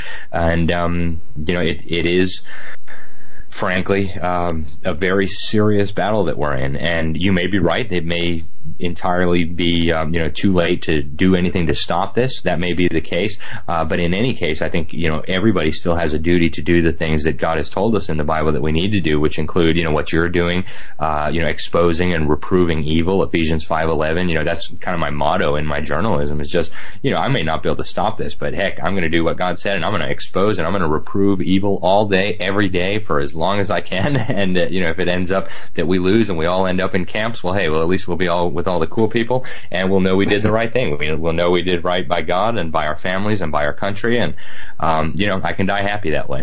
Amen. Right. And you had said something earlier, sorry to talk over you, Joe, about China. Your last article at New American introduced a guy by the name of John Bachtel. Is that how you pronounce his last name? It may be. I don't know. I think I've always been calling him John Bachtel, but you may be right too. I really don't know. Well, it's interesting. He is the man behind the Communist Party USA since its 30th National Convention back in 2014, and you wrote extensively about him, his in China, top U.S. communist gushes about the New World Order. And I found that article fascinating, what you've uncovered about him, American communists, basically officially dropping the mask, joining forces with the Communist Party elsewhere. It's just incredible what we're seeing. Everything's out in the open right now, it seems. And it is. Yeah. The internet has really been amazing in terms of allowing people who are willing to look to find out what's really going on. And, this kind of synergy between American communist forces. On the one hand, John Bachtel, he was bragging in 2015. I wrote a very extensive piece on this. He was bragging about how the Communist Party USA, to borrow his terminology, utilizes the Democratic Party as a quote-unquote vehicle to advance their agenda in the United States. I mean, the way he wrote about it in People's World, which is the Communist Party USA's mouthpiece, you would think that they basically ran the Democratic Party, and that might be somewhat of an exaggeration. I don't think they quite totally control it, but they retain so much influence there, and even the ones who aren't officially communists, their fellow travelers, they believe very much the same thing: smash the family, smash free markets, surrender national sovereignty, open up our borders, merge into a new world order. So on the one hand, you have the head of the Communist Party USA bragging that he basically runs the Democratic Party, and on the other hand, you have him going over to China to visit the most murderous regime in the history of humanity, and just bragging, just celebrating about how he calls it a democracy. That should tell us everything we need to know about when they call for turning America into a democracy. But talking about how this government is going to own and run the New World Order. And, I've been highlighting this trend for many, many years now, and they haven't even really bothered to hide it so much. As I pointed out in my article, David Rockefeller, supposedly a super capitalist. This guy was on the steering committee of Bilderberg, one of the founders of the Trilateral Commission, one of the leading forces behind the Council on Foreign Relations, him and the other Rockefeller brothers. And then he went over to China in the early 70s. He came back and he writes in the New York Times that the social experiment under Chairman Mao is the most successful and important in all of human history. No mention of the fact that it resulted in the murder of 80 million people. And then even more recently, you have people like George Soros, who got his initial funding and started with the Rothschild banking dynasty of Europe, talking about how China needs to own the New World Order and that they have a better functioning government than the United States. So they really are dropping the mask. And at this point, they have known communist Chinese agents. I mean, open members of the Communist Chinese Party. These aren't even secret agents or anything. Anybody can look at it and look at their CV and see that they're members of the Chinese Communist Party, running the key institutions of what they call global governance. Interpol is one that recently came to my attention. The head of Interpol, which is kind of the wannabe global law enforcement agency, is actually run by a member of the Chinese Communist Party. He was the vice minister of public security in China. You have all these UN agencies, critical UN agencies, run by and controlled by open members of the Chinese Communist Party. I identified at least 5 or 10 of these international organizations run by communist Chinese agents in an article I did a few years ago about how China is staking claim in the New World Order. So that's what we're dealing with. If you want to know what the New World Order will look like, you can get some inkling of what's coming just by looking at China. Mass murder, forced abortion, total population control, total information control, mass censorship, disappearing, total persecution of Christians, demolishing their churches, harvesting organs from Christians and other dissidents. That's essentially the future if the American people don't wake up and stand up and say, no, we're not going to participate. And it may be too late. You may be right. It may all be over. But, I still would argue we have an absolute duty to do everything we can to expose this. Yeah, and just allow me just to reiterate to the people listening, by no means am I saying, well, it's over, so we should give up, take our ball and bat and go home. No. No, we have to occupy. We've got to continue the fight, expose the wiles of evil, so yeah, it's our job, because otherwise, how in the world can we look at our children or grandchildren in their eyes and say, yeah, well, here's what we're turning over to you? No. They won't be around if we don't do nothing, and if we're not effective. And Alex, I want to ask you this, as somebody who works in the media, I'm very disturbed at the, the huge number of people, the percentage of American people who are so uninformed and only believe what they are told by the mainstream media, having no interest in doing any type of research in history or in any type of current events to get to get all the information of the story. And we see this is the segment of the population that believes so many of these lies. Now, the media has been blatantly lying about President Trump and his followers, his supporters, his agenda, and these people are just soaking it up. What can we do to snap people out of that trance? Or what have you done in your career that you found to be most effective? Because it seems like facts and truth don't even matter anymore. If the truth is against their narrative and their belief system, then it's not going to change their mind. But there has to be a way. There has to be something we can do to reach out to these people. That's a $500 million question right now, and thank you for asking it. And you're right, there is some segment of the population that continues to believe the false narratives and the false propaganda coming from the establishment press. Thankfully, I think that number is getting smaller by the minute. And what I've noticed is that it only takes one thing. It only takes one major lie that somebody knows to be a lie for them to start waking up. It could be a different thing for everybody, but they might try to overinflate a protest, and then try to make it look like something it wasn't. And someone who was there then looks at the media and says, "Oh my goodness, that's not what happened. I was there." And I agree with the protesters, but that's just a lie. How can they do that? And from that time on, something clicks in people, and they kind of wake up. And so I've been very encouraged to see the polling data. Even from the fake polls that showed Hillary Clinton was going to win in a landslide, we see that the media is losing all credibility with massive segments of the American public. I think among Republicans, credibility in the press has now dipped below 15%, who say they even have a fair amount of trust in the media. Now, some of our fellow Americans who identify with the Democratic Party and with the far left, I think they have a little more trouble getting over that. And, there's certainly this element of cognitive dissonance. And I think a big part of the problem, and I know this doesn't exactly answer your question, but I think a big part of the problem is that they have not been trained how to think.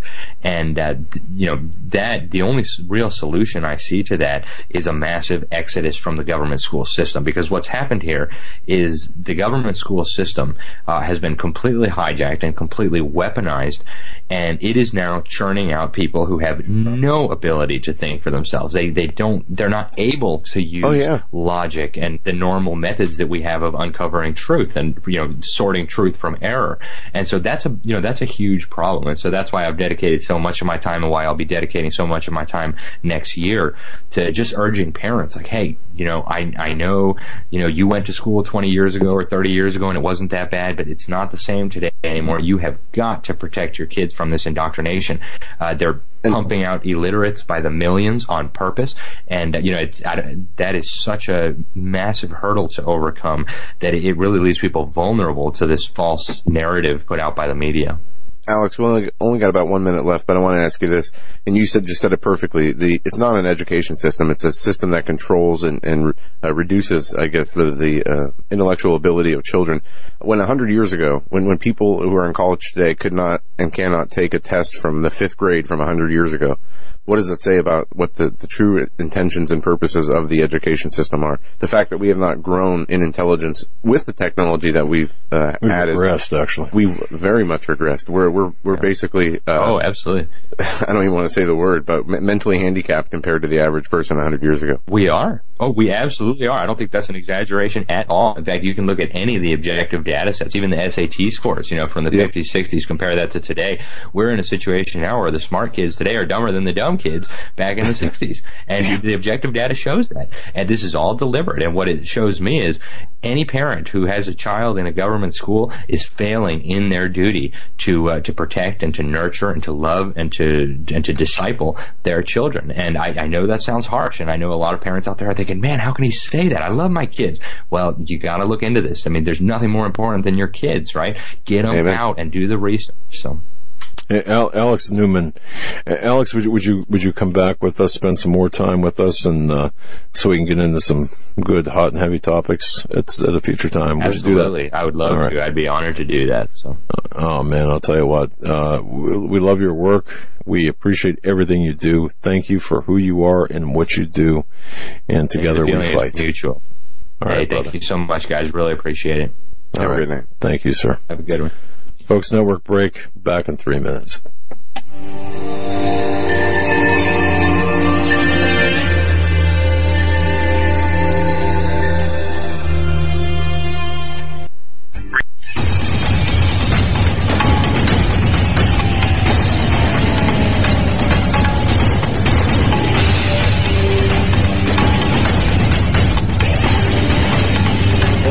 Back to this third hour, this Monday edition of the Hagmann Report. We are back on video as Tech Eric is back in studio.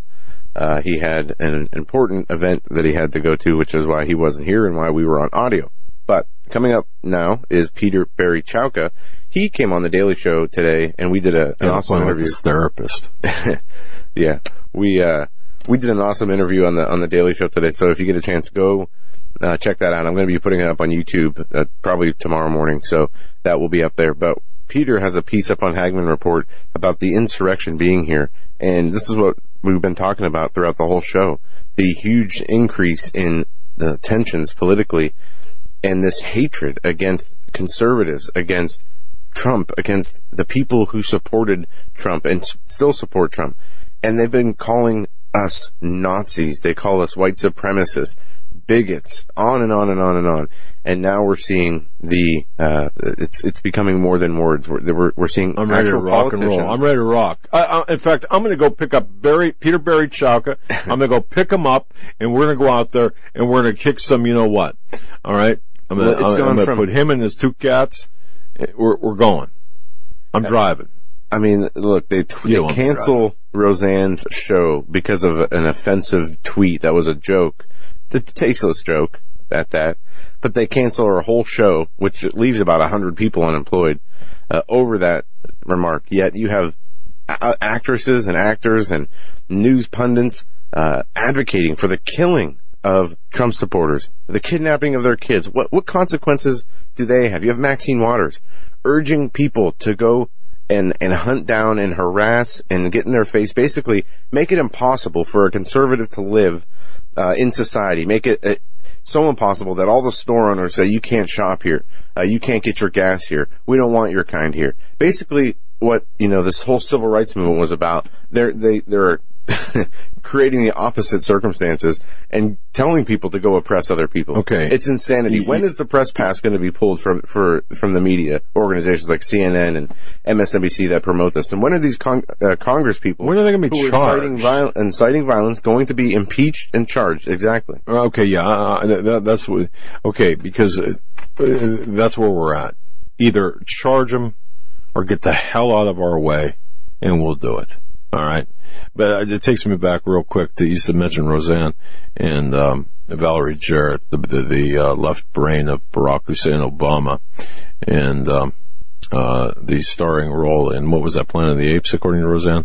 Valerie Jarrett was a mix between a baby that was mixed between Planet of the Apes and the Muslim Brotherhood. All right, well, whatever. But remember what Valerie Jarrett said.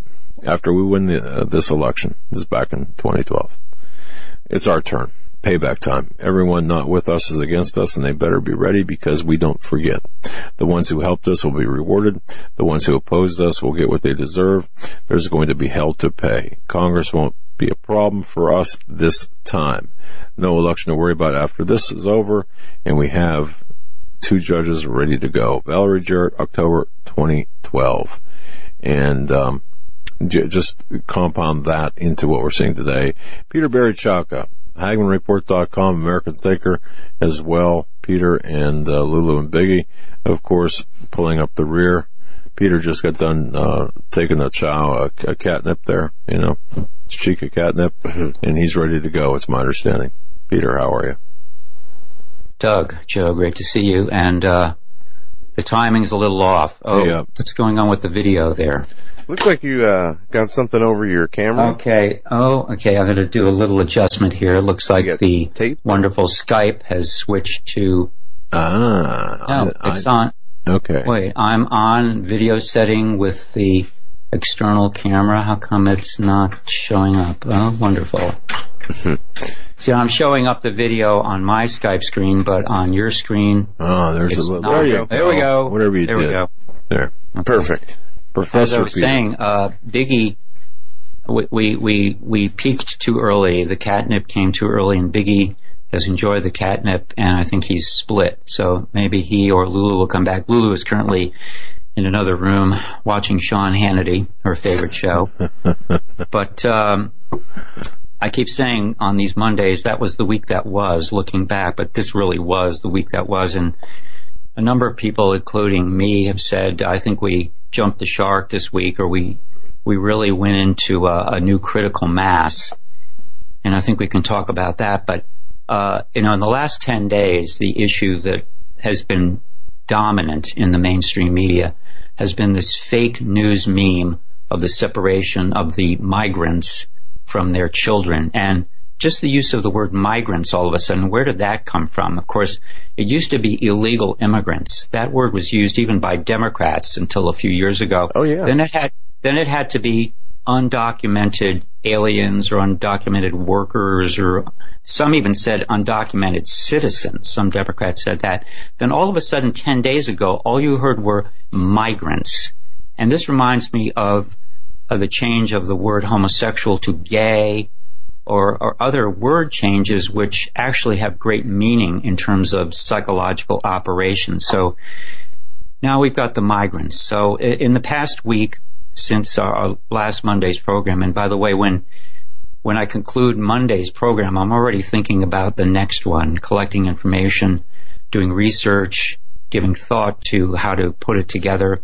So last week, with all of this migrant separation nonsense, I was delving into that, and I prepared a presentation which I thought would take up about half of my hour. And then yesterday, it all changed.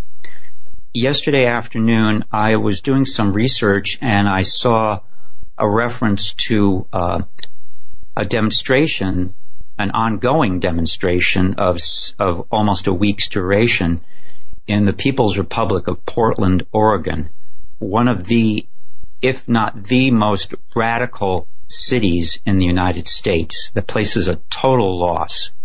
I mean, it might as well be ruled by Chairman Mao during the Cultural Revolution. That's how bad it is there. But exactly a week ago, a group of Actually, they were the Democratic Socialists of America and another group which I mention in my articles. By the way, this led to an article which I uploaded and posted first at HagmannReport.com yesterday, titled something like "Insurrection is Here, How Long Do We Have Until Civil War 2.0 Starts?" And I talked about that on my morning program. Yeah, and then I further worked on the article yesterday into the evening and the early morning hours, fleshing it out, adding some new material, and that went online at American Thinker at about 4:30 a.m. Eastern Time this morning.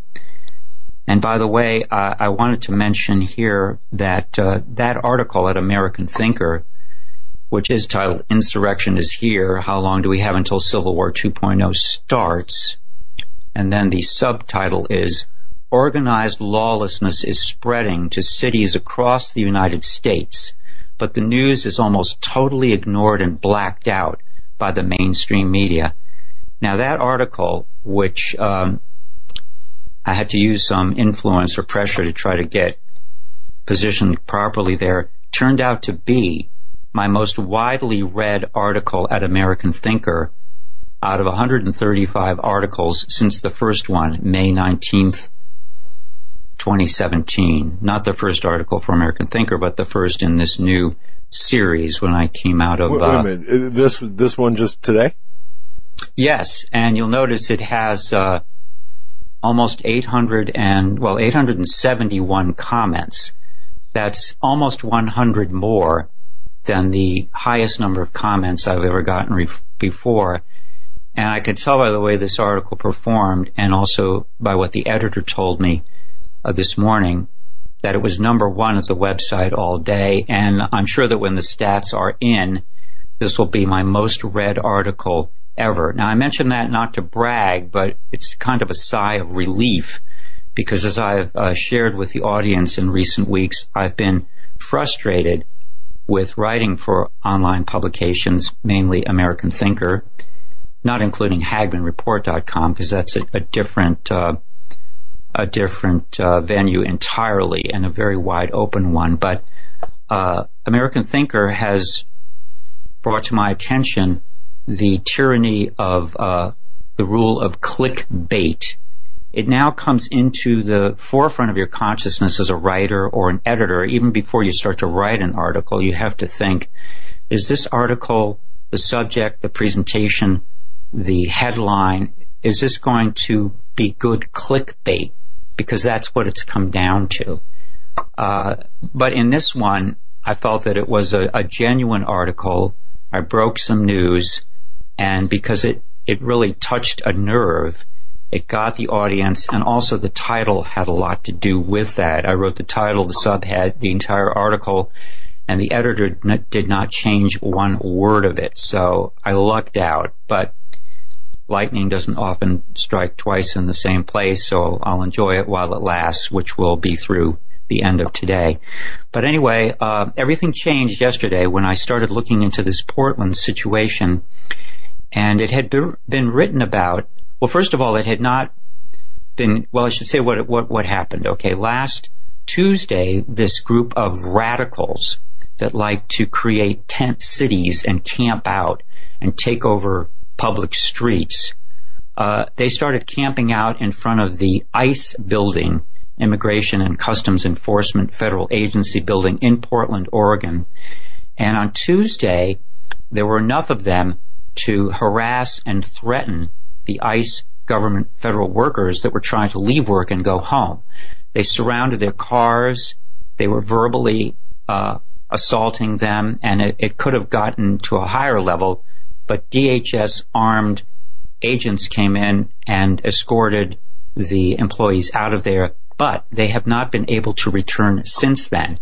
And in the meantime, the past 5 or 6 days, this mob, which calls itself Occupy ICE PDX for Portland, that's the airport abbreviation, so Occupy ICE Portland, this mob, which now numbers hundreds of people, have created a permanent tent city there on the sidewalks and the streets in front of and surrounding this ICE building. There they are in a a lie-in on a public street where there are other businesses, restaurants, and these vermin have taken over, and the left-wing... It's a target-rich environment, in my view. Okay. The communist mayor of Portland tweeted, they talk about Trump tweeting. Well, this character tweeted to his police for them to stand down and not to bother these demonstrators as they frustrate the work of this federal agency, as they block traffic, as they inconvenience commerce in the area, as they steal or, quote, borrow everything that's not nailed down, like lawn furniture from outdoor restaurants, etc. You can't even believe what you're reading. Now, the only way I found out about this... Do we know how the police feel, Peter? Well, they're standing down, and the only way. Well, it's a blackout. First of all, the mainstream media has not covered this story at all. Now, let me point out what's on the screen now. I'll jump ahead a little bit. Unlike everybody else, and I've read all the articles, mostly in the local press, and there have been a few in national online publications that have mentioned this action. I went to the Twitter page that has been set up in the past week by this Occupy ICE Portland radical group. And here's where you get a real picture. The previous shot was ICE equals Gestapo. That's on their site. But then we have, the next one is really the telling one.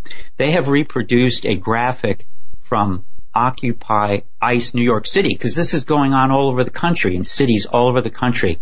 And look at this. It says no ICE, because they want ICE to shut down, right? And if the Democrats take over, they're going to defund ICE. No borders. They want open borders, and no prisons.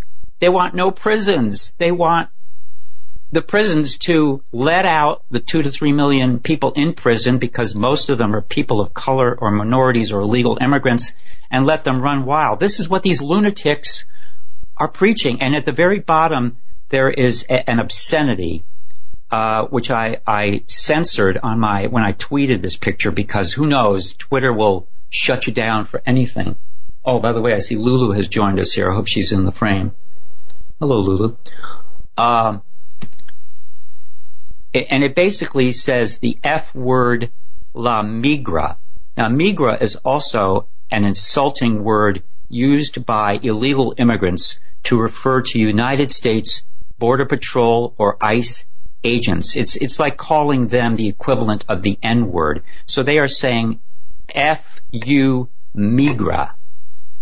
This is what we're dealing with here. And Peter, the Occupy Wall Street, they were the ones that last week tweeted out a picture, I think it was 5 cards, and each card was a step, and basically what it said was how to stab and kill an ICE agent and cut his heart out. And, step 1. This whole scene today, which again is nationwide, it derives directly from the Occupy movement, which came out of nowhere in the fall of 2011, as we remember, and in cities large and small around the country. I think there were more than 100 of them. These ragtag groups of bums moved into city squares or parks or Wall Street in New York City and camped out for months. And, of course, the reality, they were demanding, of course, they were calling attention to income inequality, and that really established that meme just in time for the 2012 election. The mainstream media was their best friend, but when the truth started to trickle out in alternative publications, these were nightmare situations with these mobs that camped in or camped out in public spaces, between the excrement, the rapes, the sexual assaults, the drug use, etc. It was a nightmare. But this is who's running this meme, which the media is now complicit in popularizing worldwide, not only nationwide, but worldwide. And so I got to look at this through researching this Occupy Portland group. Then I noticed it's happening in these other cities. And Portland is kind of the ground zero of this, because it's the biggest one so far with hundreds of people. And these people are so well organized on the streets of Portland. They put out a daily briefing, which yesterday, Sunday, was 6 pages with instructions on, come on down and join us, and this is what you should bring, or this is what you should donate to us if you can't join us, to stay. Tents, food, granola bars, bottled water, condoms, you get the picture. And they mentioned at the top, don't worry, we've got free Wi-Fi here. They had somehow set up a free Wi-Fi center, so all the people there with their laptops, tablets, and phones can be using social media to get the pictures and the videos out to other cadres of like-minded radicals around the country who are planning and actually doing the same thing. So this was bad enough. I got to look at this, and I said, okay, here the police are standing down. They've been ordered to stand down by the mayor of Portland.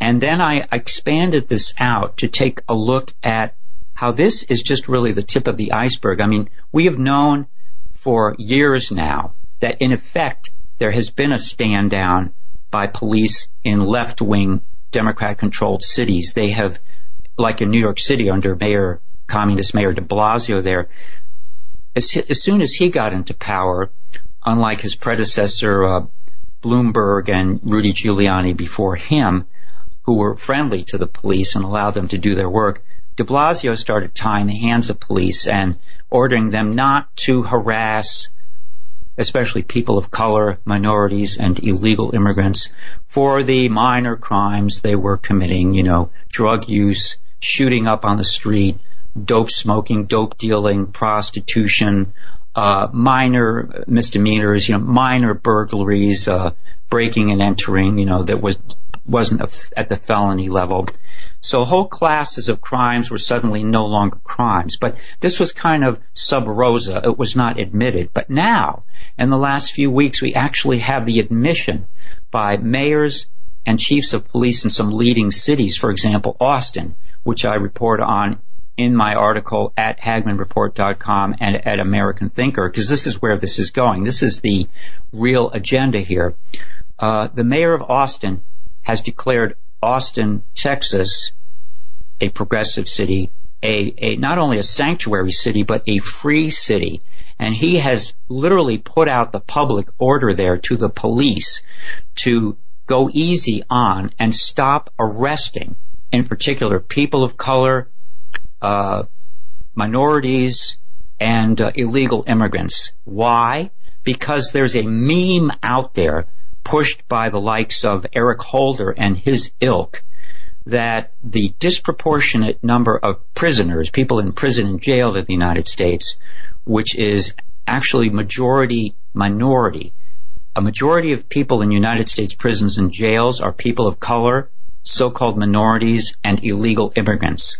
So that's racist, according to these communists, basically, socialists, whatever, Democrats.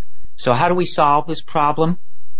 We suddenly expunge previous crimes, and they're no longer crimes. Therefore, we don't have to arrest the people who are committing these acts that were previous crimes. Therefore, they won't have to go to jail. And an added benefit is that illegal immigrants won't get caught up in this legal dragnet.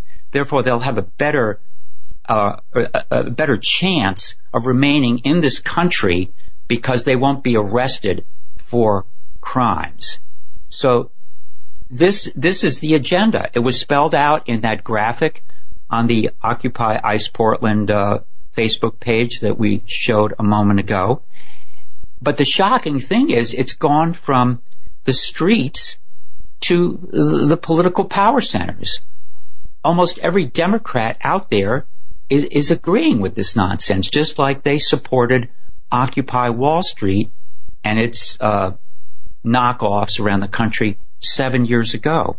So this is what we're in for. This is where this impetus is coming from.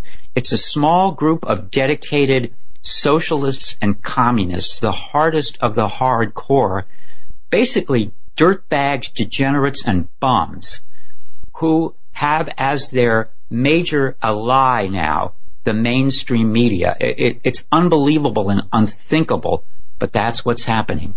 when you look at the coverage, local Portland media, which is the only place you're going to find any real reportage on this because nobody else is covering it, the Portland media, TV, and newspapers are actually sympathetic with this crazy demonstration, with these street closings, with the people camped in on the sidewalks, and, you know, with little kids. You see families with little children there, and they're demonstrating, they're holding signs, many of them obscene.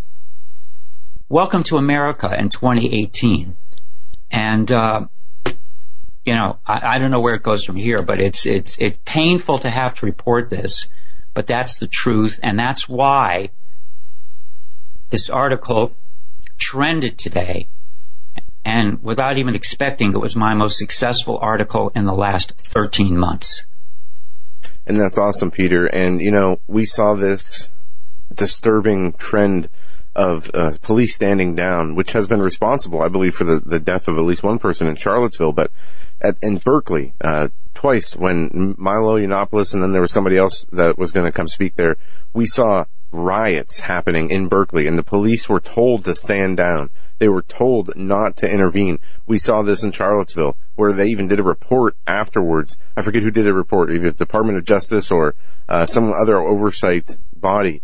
But they said that, yes, in Charlottesville, the police intentionally stood down. As violence was taking place between, you know, these two opposing parties, the police did nothing, and which ultimately probably led to the death of that lady. And this is a problem all over. I mean, the selective enforcement has always been a problem. We look at that with the Hillary Clinton email investigation and her exoneration. Any one of us would be in jail for the rest of our lives if we did what she did. But the left, because they hold the seats in the judicial and in, you know, these high places of power in police forces and whatnot, they're able to get away with it. They can, you know, say, you know, let this guy go, while charge this guy for a hate crime because we don't like his politics. It's completely corrupt and upside down, and it's only going to get worse. It's only going to encourage more violence. Exactly, Joe. And in fact, this is one of the points I was trying to make in my articles yesterday at HagmannReport.com and AmericanThinker.com. And I concluded my American Thinker with this sentence. In recent years, lawbreaking from the streets to the political suites no longer carries consequences for the preferred classes. Democrat politicians, high-level deep state bureaucrats, professional leftist and anarchist agitators and their fellow travelers, and now illegal alien invaders. Period. I think that sums it up, and it's the bottom line, so to speak, of this big picture that we see, this gauzy, emotional reporting on the poor migrant children separated from their migrant parents who are just here to escape tyranny in their homelands because they want the better life that America has to offer. All of it BS, and all of it one of the greatest myths of our time. By the way, I want to switch gears before I forget really quickly and take a minute or less. So if I forget to do this, I'm going to not be happy with myself. 1 week ago, I gave out an email address that people, viewers and listeners, readers of the Hagmann Report could contact me directly. Previously, I'd engaged people on Twitter by direct messages, and that had worked out really well, but I thought there's probably folks out there who don't have Twitter or don't want to use Twitter.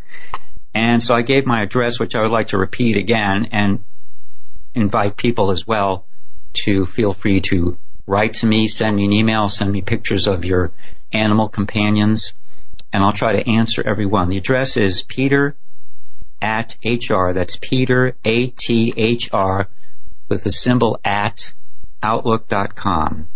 So PETER, HR for Hagmann Report, symbol at outlook.com. I got 2.5 dozen emails.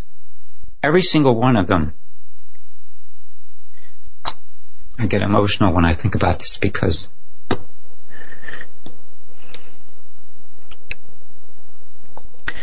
every single one of them was fantastic.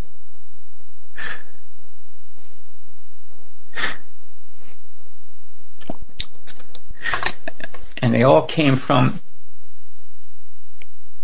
the extended Hagmann family. It's been a long stretch here. I had about 3 hours sleep last night, and on the one hand, I'm exhausted. On the other hand, I'm really fired up. No apologies necessary, my brother. And I got several, just like on direct messaging on Twitter. I've made a number of friends, but I've made a smaller number of very close friends and information companions. We share information. We share what we're doing with our lives. But these people are smart. They're mostly Christians, of course. They're really, really good people. And similarly, good people have approached me through the email. And it's just really been fantastic. I can't praise it highly enough. And it's a real gift because as a writer, when you're just writing for a publication, even when people have the opportunity to post reader comments, the writer doesn't really have an opportunity to engage with them because you're reading the comments. I mean, maybe if you're brave enough, you can post a reply to their comment, but few writers actually do that.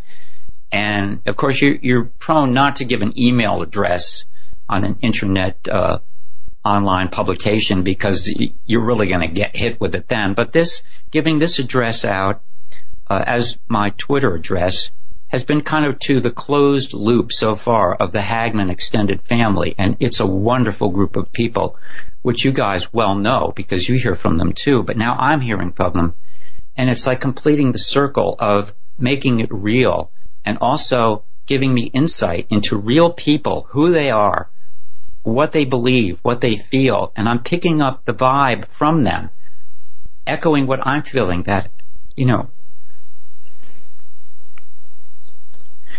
how much longer can we put up with this until we or the country or something snaps and it goes really, really bad? And you now have, in fact, I would like to recommend that people who want to get a real look at the Vox Populi, at what an intelligent audience is thinking, go to AmericanThinker.com before this night is over. And right at the top of the features column on the left is my article.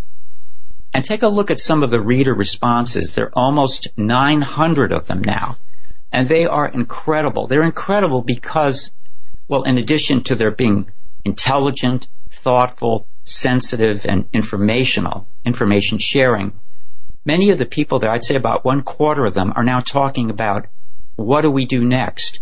Is it time for us to reach for our weapons? Is it time to lock and load? Is it time to go on the offensive? Because if we sit here like sitting ducks, it's going to end badly. I mean, this is where it's going at a serious, high-level, conservative, traditional publication, which had nothing like this even as recently as 1 year ago. This is how bad it has gotten in the last year. And I would say again, we have a lot of people to thank, I use that word advisedly, for this situation, but one in particular I think stands above the rest, and his initials are BHO, or BO for short. The legacy of Barack Hussein Obama, Barry Soetoro, and people laughed at us, Peter, when we spoke about vetting him back in 2007, 2008, and he's a communist Muslim. And this is his legacy. It's a legacy of corruption. It's a legacy of division. It's a legacy of hate. Yeah. Hate. Yeah. And violence. He's brought us to the edge of a civil war. Well, he and his ilk. He had the ability, at a minimum, to appoint about 10,000 people to the deep state bureaucracy from cabinet level on down. And the ones on down are still there for the most part. And we can see now we're starting to get a much clearer picture than we had as recently as 6 or 12 months ago of the dirty work that these people have caused at the FBI, the Department of Justice. I mean, the FBI, previously a largely squeaky clean organization, even in the era of J. Edgar Hoover, I would argue, they were doing some good work. to protect the national security of this country and to call attention to and monitor the communist threat wherever it occurred in the 1950s and 60s. But look at the FBI now. Look at the Department of Justice now. I mean, there was an attorney from the Department of Justice who was part of the Democrat Socialists of America mob that attacked Homeland Security Secretary Kirstjen Nielsen when she was eating in the restaurant in Washington, D.C. last week. A Department of Justice lawyer was among the mob that was getting in her face, screaming at her. And the news reported that they were just those random, spontaneous American people. Right. Right. Well, just like you pointed out, the reports now of the after effects after Sarah Huckabee Sanders was asked to leave the Red Hen restaurant, and most of her party went to a nearby restaurant, and the co-owner of the Red Hen and some of her associates followed them over there to harass them there. These people are well organized. It's not accidental how they act, how they behave, how they carry on. They've mobilized social media. They've mobilized networking.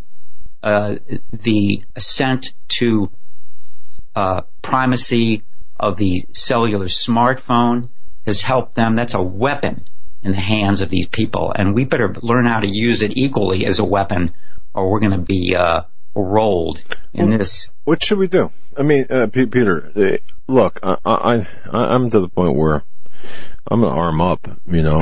You should hear him off air. But I want to know what this is what people read the comments at American Thinker.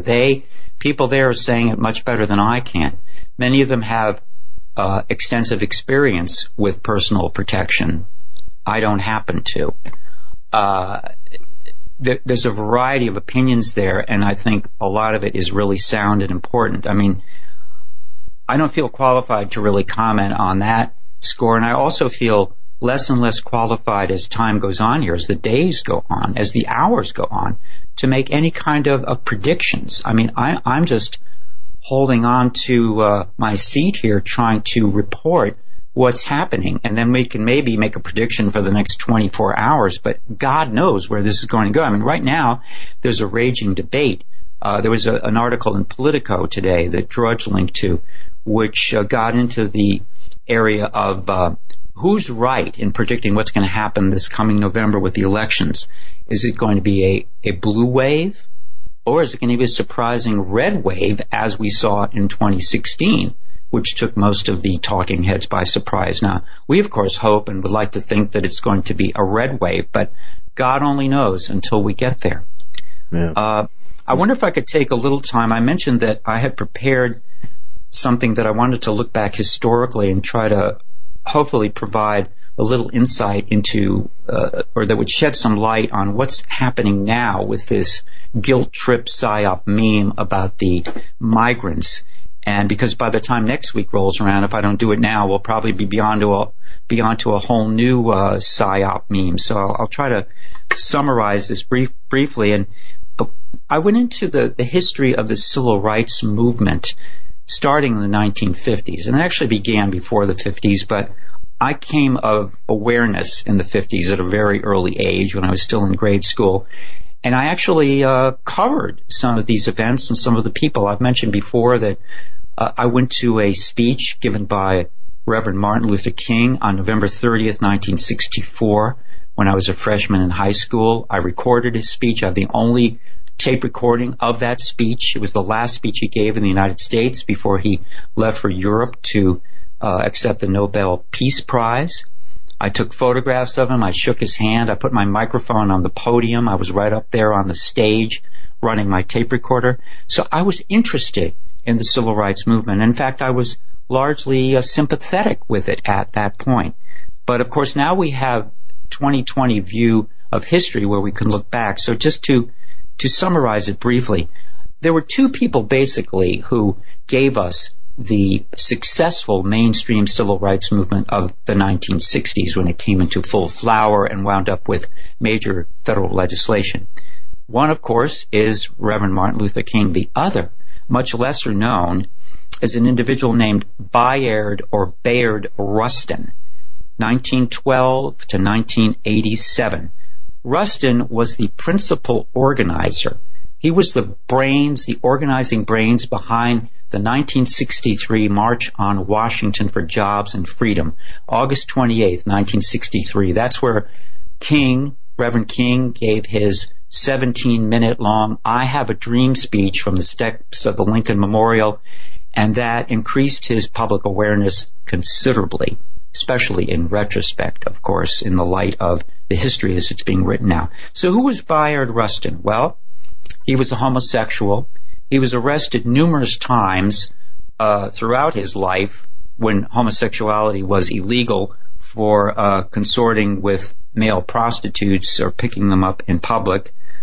He was a member of the Communist Party of the United States, at least until 1941, he said, when he would have been 29 years old. He helped to organize the Southern Christian Leadership Conference, which was Reverend King's organization, so really the brains behind it was Bayard Rustin.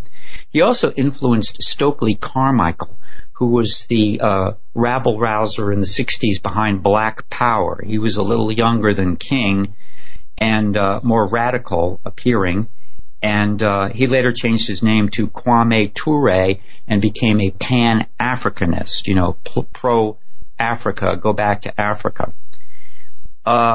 Now, Rustin became an honorary chairperson of the Socialist Party of America in 1972, and I found this interesting.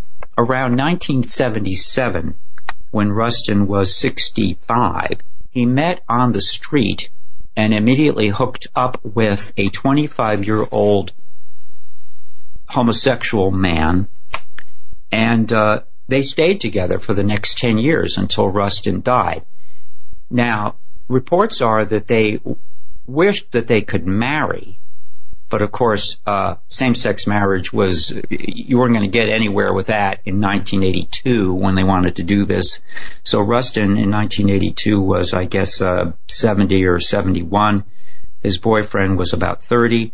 So, get this, instead of getting married, which they couldn't do, or just pledging themselves to each other, Bayard Rustin officially and formally adopted his boyfriend as his child. Now, isn't that an interesting and novel take on who'd have seen the that homosexual lifestyle, right? I mean, an interesting movie script could be written about that. Now, our favorite president, Barack Hussein Obama, I say, I miss him so very much. Sorry. He posthumously awarded Bayard Rustin the Presidential Medal of Freedom, which is the highest honor, civilian honor, that the federal government can bestow on an American. He gave him that medal posthumously in 2013 in the White House. And who accepted it on Bayard Rustin's behalf? His boyfriend. Really? Who is now in his 60s. I didn't realize that. Okay, that's I did not realize that took place. The highest medal. Right. Well, Obama gave a lot of those out to what you might say are questionable individuals. But now I want to run ahead here to the other individual, Martin Luther King. And I have a hard time calling him Dr. King. I will call him Reverend King. But his doctorate in philosophy from Boston University was investigated by a select committee in 1991. This was widely reported in the New York Times, the Boston Globe, and elsewhere. And it was ascertained that he had plagiarized the thesis that he presented on behalf of his doctorate, which ordinarily would have resulted in a person with a doctorate, living or dead, being stripped of that doctorate. But the investigating committee said, we see no reason to withdraw his doctorate posthumously. So, of course, he's still referred to as the Reverend Dr. Martin Luther King. But in any case,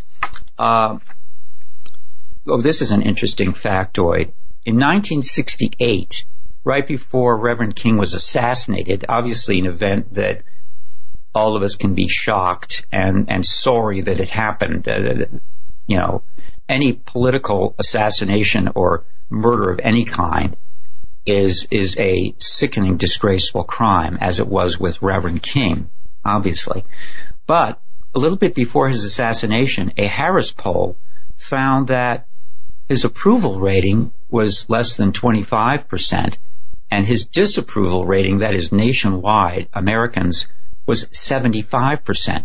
Now, that is, of course, a higher disapproval rating than President Trump has right now. But, of course, over time, Reverend King, his reputation has been smoothed out, and hagiography, inflated biography, has been applied to him, so that today, his holiday, on or around his birthday, I think January 15th every year, is more popular than President's Day. And in fact, the birthdays, national holidays of Washington and Lincoln, as we know, were rolled into one in order to make the holiday in 1986 for Reverend King, and he is now the only person, I believe, who has a holiday, United States federal holiday, in his name. Now, in 1952, the not yet Reverend King wrote a letter to his future wife, Coretta Scott, and he said, and this is a quote, "I imagine you already know that I am much more socialistic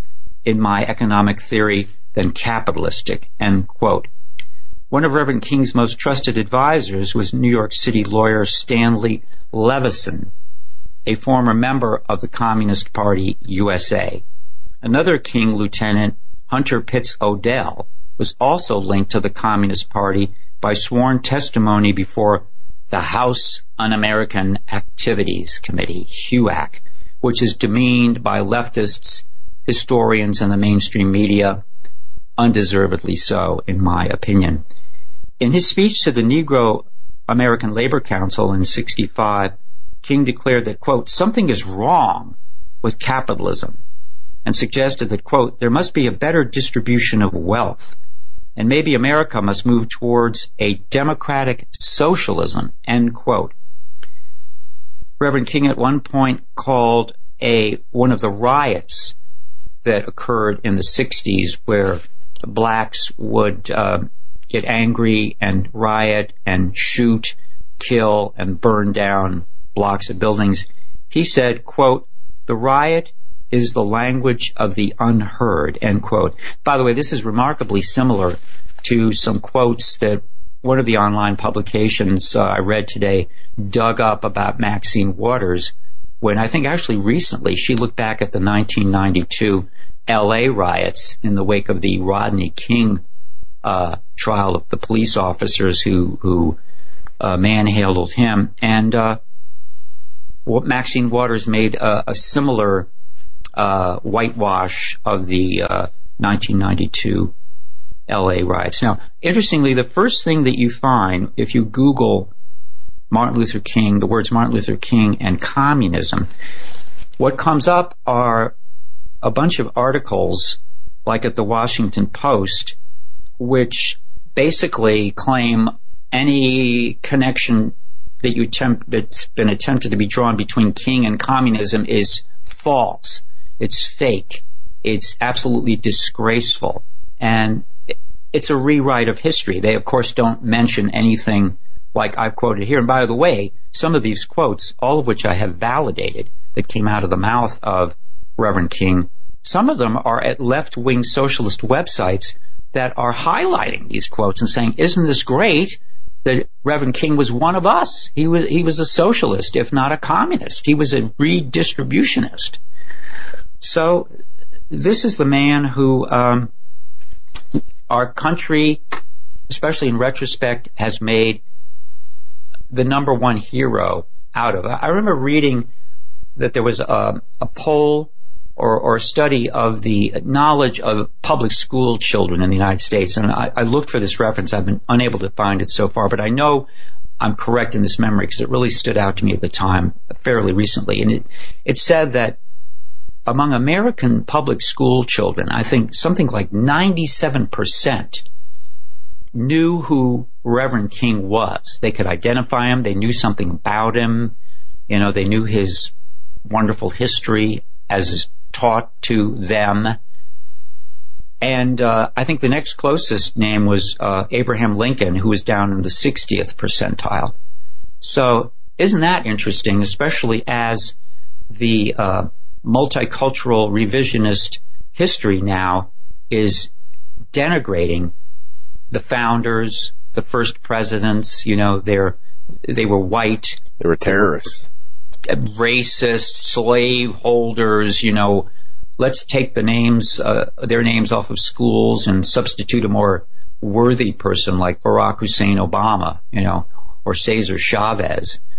So this history, I think, which you're not gonna find anywhere in the mainstream, and you can find it online if you go looking for it. And of course, you have to be careful because there are, unfortunately, racist websites out there that will denigrate Reverend King and others in ways that are over the top. I mean, he doesn't deserve a lot of the names that he's called. I mean, he's a figure of history. He was a great orator. He was apparently a great writer when he wasn't plagiarizing, because some of the things that he actually did write on his own have stood the test of time. He was an intellectual, and he was a bona fide reverend with a real church and a real constituency, a real flock.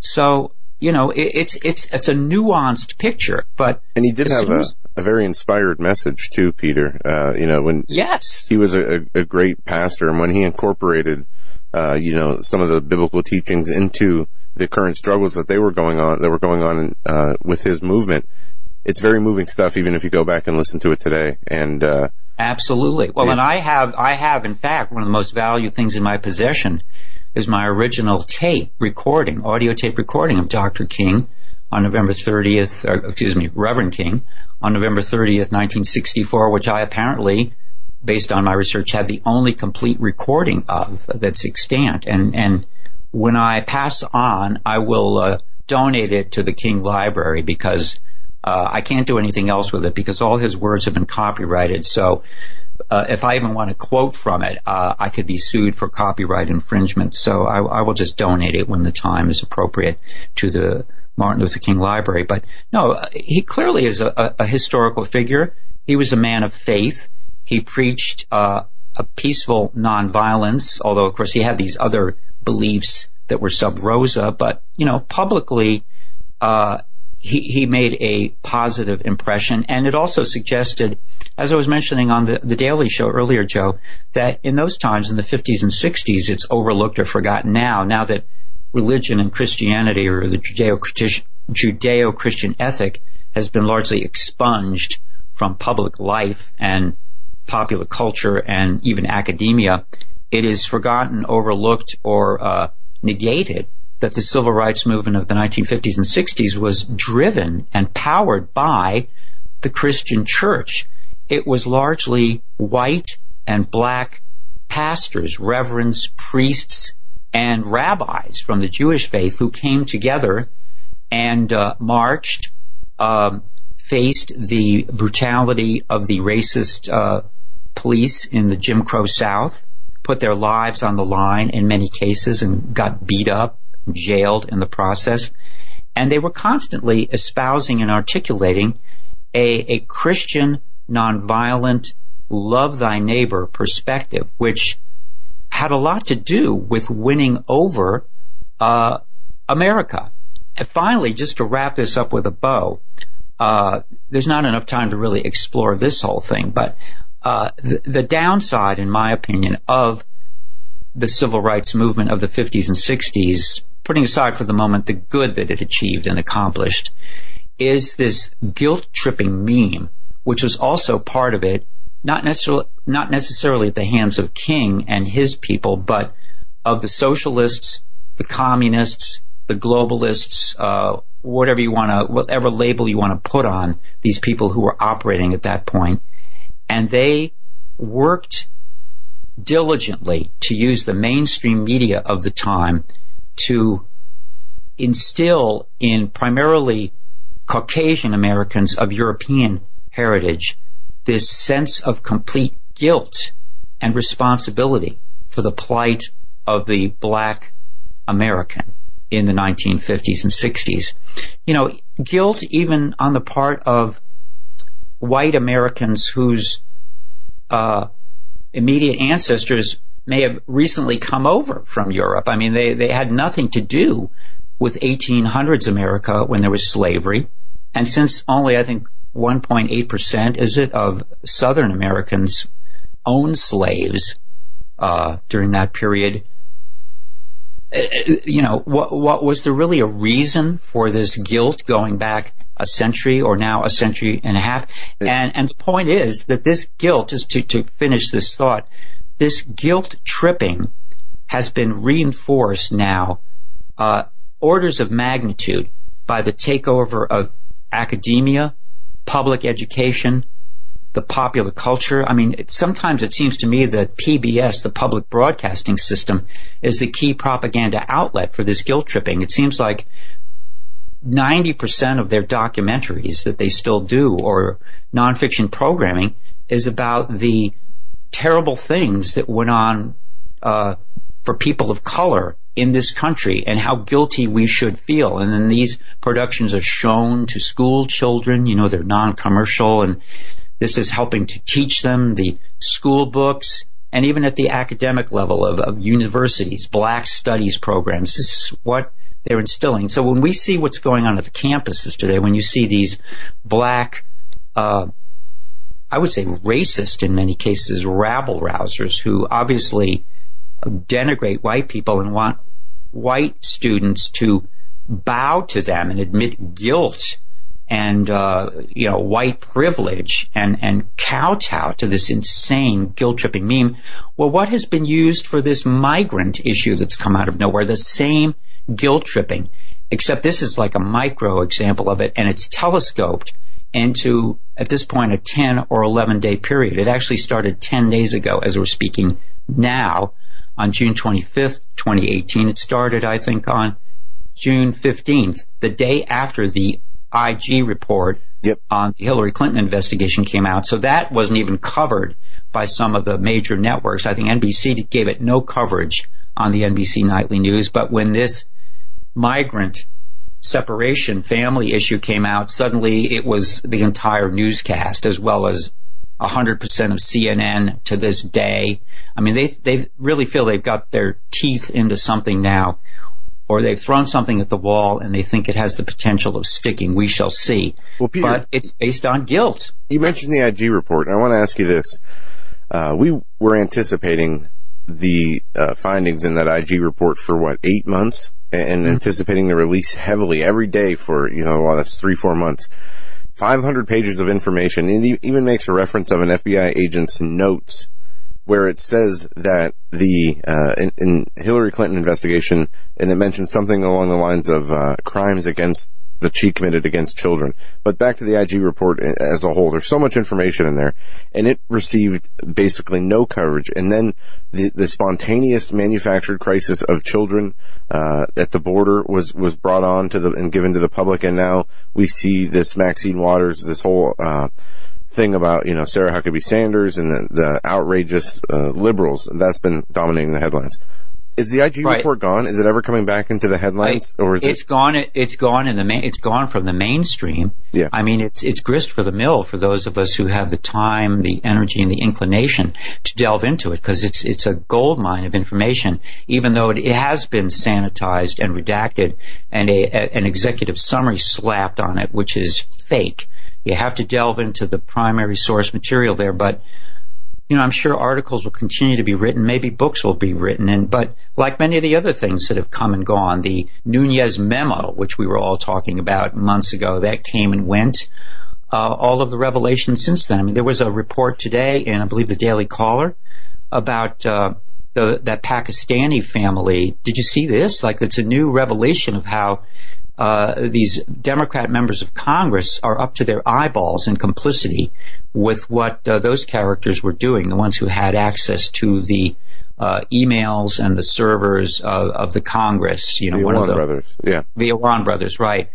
Amazing revelations, but are these things going to break through? I don't know. Meanwhile, as you noted, Joe, the next level of now violence, the call to violence has been issued by leading, respected Democrat politicians. Maxine Waters, whose entire life has been spent working for the government. She started in, I think, 1972 with her first job. In 1976, she's elected to the California legislature. In 1990, she is elected to the Congress. And there she is today at age 79. They're going to have to carry her out, you know. And when she's finished. And it's, what's coming out of her mouth is, how do you even describe it? Yeah, and she's been off the rails for a long time now. All she can talk about is impeachment and, getting rid of Donald Trump. It's gone from impeachment to now aggressively encouraging or encouraging aggression on the part of people who hear her message. And those people can run the gamut from peace-loving people to people who are prone to violence or who are mentally unstable. So, God help us when she opens her mouth, and she doubled down today at the press availability she had, I think around 6 p.m. Eastern time. She didn't take back any of the comments she made in Los Angeles on Saturday. A disgraceful performance. But the rest of the Democrats, even the so-called more mainstream ones like Kamala Harris and the others, they're right there with her, basically. They're issuing the dog whistles that their flocks are hearing. And, again, we better watch out. If any of them get their hands on power, we're going to have to run for our lives, I think, in order to save our butts. When the next president is elected after Trump's term is over in 2024, if he wins re-election, I'm afraid if we're still a country then, that we are going to see the revenge of the left by the leadership that they install, and that's going to be unlike anything we've ever seen, more horrific than we can even imagine. Peter, we are out of time. I want to thank you so much for joining us again. It was a great hour. And folks, if you want to listen to The Daily Show, Peter was on with us today with me and him, and we had a great discussion just about what we were talking about today in different details. So, Peter, thank you so much for both interviews, and thank you for your time tonight. Thank you, Joe and Doug. Always a pleasure. Well, that will do it for us. That will do it for us tonight. We will be back tomorrow. We've got a great week of shows lined up for you. Listen to the Doug Hagmann radio show, the Hagmann Daily Show, and then here at 7 for Hagmann Report. Have a good night, everyone.